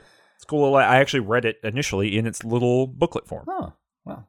Yeah. We'll talk about that. I think I read I read the first 4, I think, that way, and then our library didn't have any more, so I had to get the major book. Huh. But anything else we want to say about Dolores Claiborne before we get to some segments? No, I think we pretty much covered it. I would recommend reading this one. Yeah, right. This book fucking rocks. Yep, check it out. Mm-hmm. So segments, starting with my favorite Kingism. This is the part of the show where we take something, each of us picks out something from what we just read, and we consider it our Kingism for the book. Something that is like a piece of prose, a word, a phrase, an image, paragraph, whatever, textual maneuver, that is just very indicative of King, his style, and what he can do with it. Mine is the scene when Dolores is preparing to kill Joe in order to kind of get his guard down and everything. She buys him some alcohol and has him sitting out on the porch drinking, and she makes him lunch. And there's because her voice is so strong, she is talking about her memory of making him his sandwich. And she's talking about the voice in her head, right? Her own voice, telling her make this good, Dolores, make it good, because it's the last thing he's ever going to eat, right? And I just really like that feeling, or the idea, right? The conceit of her really understanding, I am going to kill this man. I am making him his final meal. And I just think that's really good. Yeah, it's real short story Steve to me. Mm-hmm.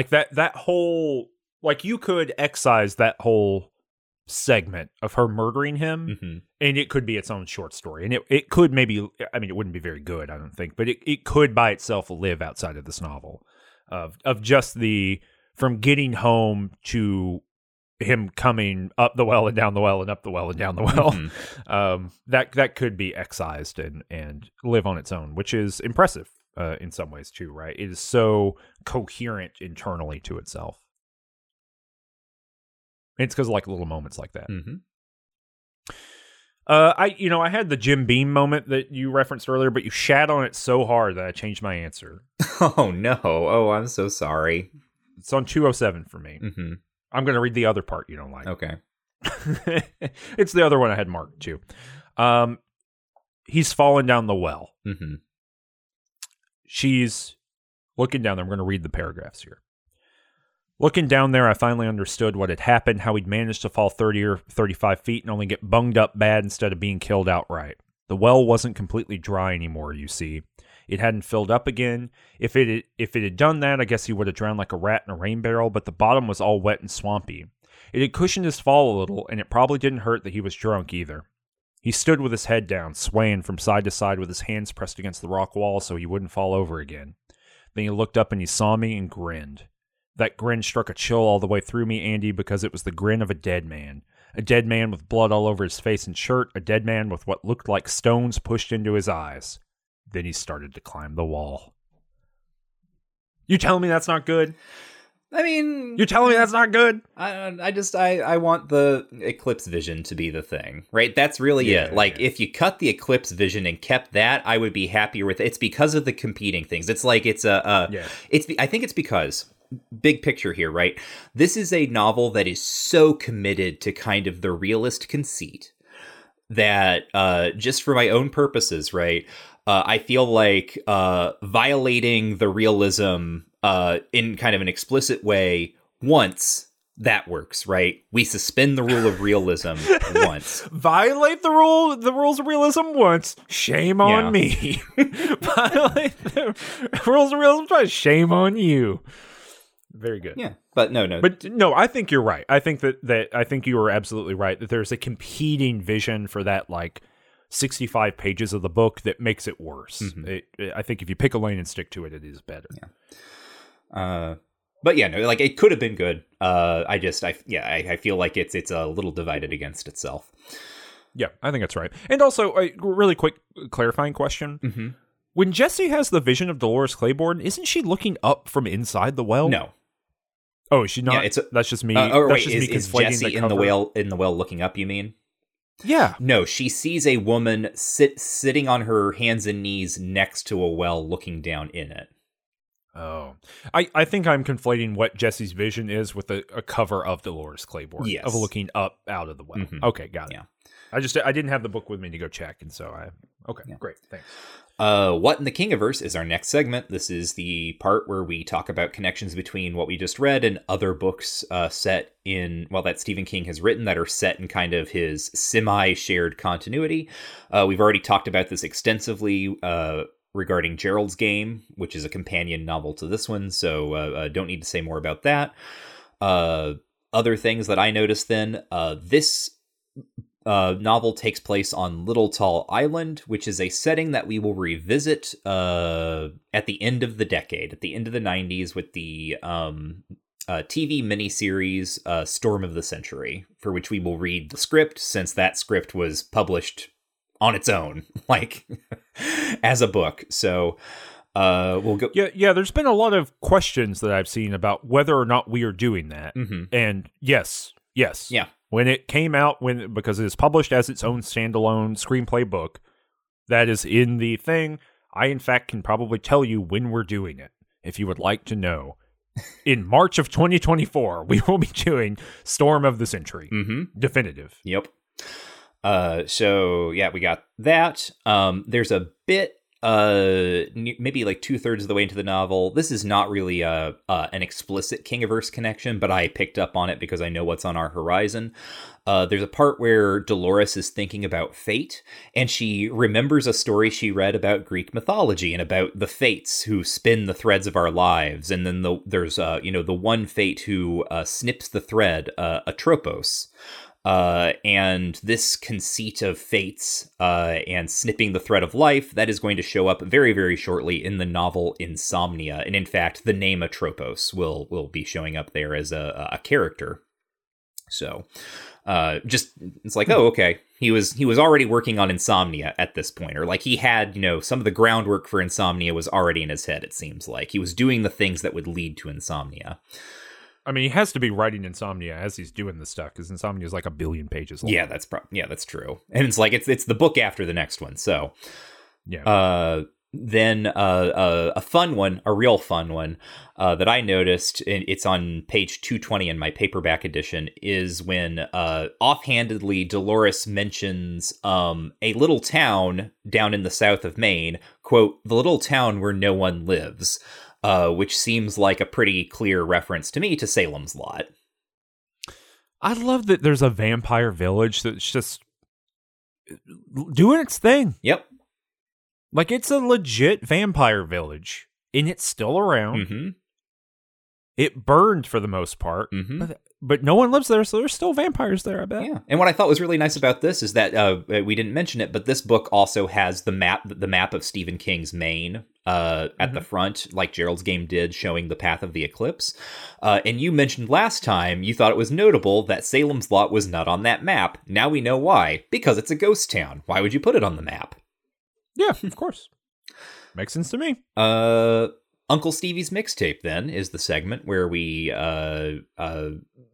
honor King and his love of music by taking all of the songs that were mentioned in the novel that we just read and review them. So you start us off now, Cameron. I got Aretha Franklin's Respect, R-E-S-P-A-C-T, which I guess you're pulling from the dedication here, or the epigraph? Yeah. Not dedication. I don't know why that's in here. Why is that? Well, in case we didn't get the point from the novel. That you need to respect women or they'll throw you down the well? Yeah. I mean, I guess so. Well, 4 stars. Okay. It's a great song. Only one, people don't like it when we deduct points for these definitely objective and well-regarded ratings that everyone is citing in there. Please, someone go and start editing the Wikipedia pages for these songs. And in like critical reception, putting the podcast Just King things right at 1 star because they said blah blah blah. Please do that. Please start doing that. And especially when we give variable ratings when the same song repeats, like point that out and treat them both as equally true. Right. But I think the song's great, but you hear it constantly. Mm-hmm. And I think that's robbed some of the power from the song, unfortunately. So 4 stars. Mm-hmm. The next song, and only song for me, because this is a short playlist, is Amazing Grace, which is a song that gets sung by someone at some point. No, performer here. It's just the traditional Amazing Grace song. I took the bullet because I know you hate these traditionals. Amazing Grace, it is pretty good, I guess. I'm going to give it 3 stars because you can also sing it to the Gilligan's Island theme, and I think that's pretty great. Is that true? Amazing grace, how sweet the sound that saved a wretch like me. I once was lost, but now am found, was blind, but now I see. I think you can sing anything to the Gilligan's Island theme song. That's the next podcast. Will it Gilligan? Okay, yeah. Or Island Time. That's it. Island Time is the one. Yeah. Mm-hmm. I got Glenn Miller and his orchestra's Moonlight Cocktail, which I didn't even know showed up in the book. You were explaining to me that this is like during someone's prom, perhaps. Yeah, this is maybe she talks about it during her prom. Yeah, this is the song that played during the dance that Joe and Dolores share at their high school prom. Mm-hmm. It is 2 stars. It's better than a Bob Dylan song, but worse than most music. So 2 stars. It's fine. Like, listen to it. It's Moonlight Cocktail. Mm-hmm. It sounds like some stuff from that time. From olden days. From the days of yore. Yeah. What's our next book, Michael? Well, our next book is something that I will mention just after I say one more time that if you head on over to patreon.com/rangetouch, you can check out our bonus episode for this particular episode, where we will be watching the 1995 film Dolores Claiborne with Kathy Bates, obviously as kind of a intertextual follow-up to her performance in Misery. There's going to be a lot of stuff to talk about there, not only with that, but with like the way that movie chooses to adapt this novel. Because as you can maybe guess by the way that we've talked about it in its form, this book would not lend itself to a movie if you just filmed what the book actually describes, which is a woman sitting in a room for, 8 hours and talking. But you can check that out. You'll also get the whole archive of previous bonusodes that we have done about all the other adaptations that we have watched. And then another thing that you can do to help us out, we appreciate it so very much, is to go to your podcast platform of choice and leave us a 5-star review. And if you go to Apple Podcasts and leave that 5-star review and make it also funny, then there's a chance that Cameron will read it out loud on air, like so. This is an appropriate review to read because it is written in Mainer voice by Kryptonian Orphan. Yeah, you can sit with it. I do like that consistently across reading all reviews, the thing that gets you the most is people's usernames. I mean, it's just that's the beauty of online to me, right? And it's specifically how you foregrounded it. It's written in Mainer voice. And it's like, okay, Kryptonian Orphan is here to review our podcast in Mainer voice. That's right. So, the classic thing is, what if Superman crashed somewhere else? Mm-hmm. What if Superman crashed in Soviet Russia instead of Kansas? No one is brave enough to ask, what would happen if Superman crashed in Maine? He crashes in Maine and becomes the Stephen King analog of that iteration of the DC universe. Oh my Just God. Just a mild-mannered horror writer. Oh my God. What? That's... Oh, do we have anyone at DC listening to us? This is our AU, Cameron. This is what we do, is we make the fiction AU where all of the heroes become equivalent to 20th century big authors, right? There's who's John Grisham? John Grisham is the Green Lantern. All right. Easy. Yeah. No, quite literally, he's some weird law guy. That's true. Okay. All right. We can't get distracted in this bit, though. We need to set that away for later. That's something to think about. No, let's keep going. Shirley Jackson is Wonder Woman. Instead of being from an island, she's from a haunted house, and she is full of ghosts, and her whole family is ghosts. Let's keep going. Cyborg is Someone else. I was thinking, who writes good techno thrillers? William Gibson. Yeah, sure, yeah. No, Michael Crichton. Michael Crichton. Oh, yes, of course. And he's deeply conservative, and it makes everyone uncomfortable on the Justice League. We just invented the rock bottom remainders. Yeah, we did. Anyway, it's by Kryptonian Orphan. Yeah. Oh, Aya, you don't have to wait until it's full dark to appreciate this podcast. I've got a strange, almost preternatural feeling, if only there were a word for this, that these fellas will be around for a spot of time. It's worth a listen. They both float, and if you listen, you'll float too. Thank you. What do you? I would like your wife to evaluate my new Maine accent. Okay. She's been deeply critical of my Mainer accent before. I've been working on it. I've seen a lot of movies of people doing Mainer accents now since the last time she evaluated my accent. So I want to hear. Right. But thanks so much to Kryptonian Orphan. If you yourself leave me a 5-star review, leave us for the show. It's not for me. Don't review me. Review the show. 5-star review. And it's a little funny. Probably reading on the show. Here's the thing too. We are right at 4.9. We're always at 4.9. Out of the thing, because some people leave us 1 star because they don't like the show. And some people leave us 4, which is infuriating. If you're going to leave 4, leave us 5. Come on. It doesn't matter. The only thing it does is it helps us out. It helps us sequence up in the stuff. Slap that 5 stars on there. Yeah. If you left 4 stars before, this is me asking you. Go change it to 5 stars. Help us out. Help us defeat the haters. Yeah, it costs you nothing. And you're most of the way. Listen to an episode, you got a chance to review it. There you go. That's right. What is the next book? So the next book will be the next short story collection from 1993, Nightmares and Dreamscapes, which, I mentioned that I finished Dolores Claiborne quite a while ago. I thought I was thinking, oh, this is great because we got Insomnia coming up. That's another hefty one. Nightmares and Dreamscapes, pretty big for a short story collection. I'm like, I'm going to jump in. I'm going to get started on this. We'll get through it. No, I jumped in and I smashed my face against the wall of the very first story, which might actually be one of my least favorite Stephen King short stories. It's not even a short story. That's the other thing, is it's way too damn long. Anyway, we'll talk more about that next month, just to let you know what you didn't like Dolan's Cadillac? I do not like Dolan's Cadillac. Originally published in the Castle Rock newsletter, I believe. Yes, it was. In serial form, which maybe explains some of it. But you know what? It's followed by, just a little taste for y'all, one of the best Stephen King short stories ever written. The End of the Whole Mess. That thing rocks. That thing's good. So look, if you start reading the book, that's a little tip for everybody. If you start reading the book and you're not digging Dolan's Cadillac, pro tip, just skip it. You'll be okay. Just skip it. We'll tell you about it in the next episode. But then you're going to run into the End of the Whole Mess, the Night Flyer, It Grows on You, The Moving Finger. Yeah.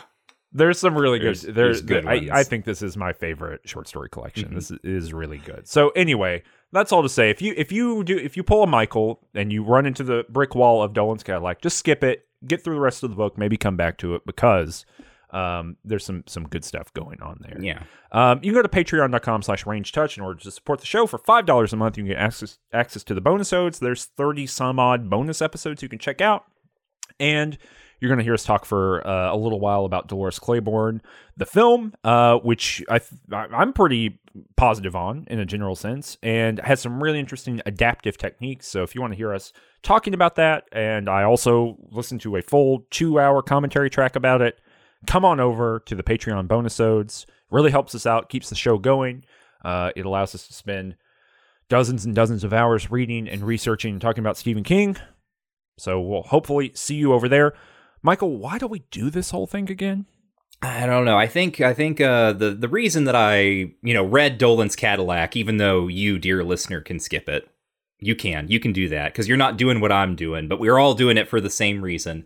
It's the same reason We'll be back next month and we'll be talking about all these short stories. It's the same reason we'll be having a new bonus episode. I would guess, you can vary with me here, Cameron, but I would guess we're probably going to be doing the Night Flyer film adaptation.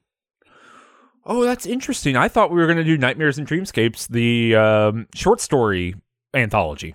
Weirdly enough, The short film anthology. only like 2 of those actually come from Nightmares and Dreamscapes.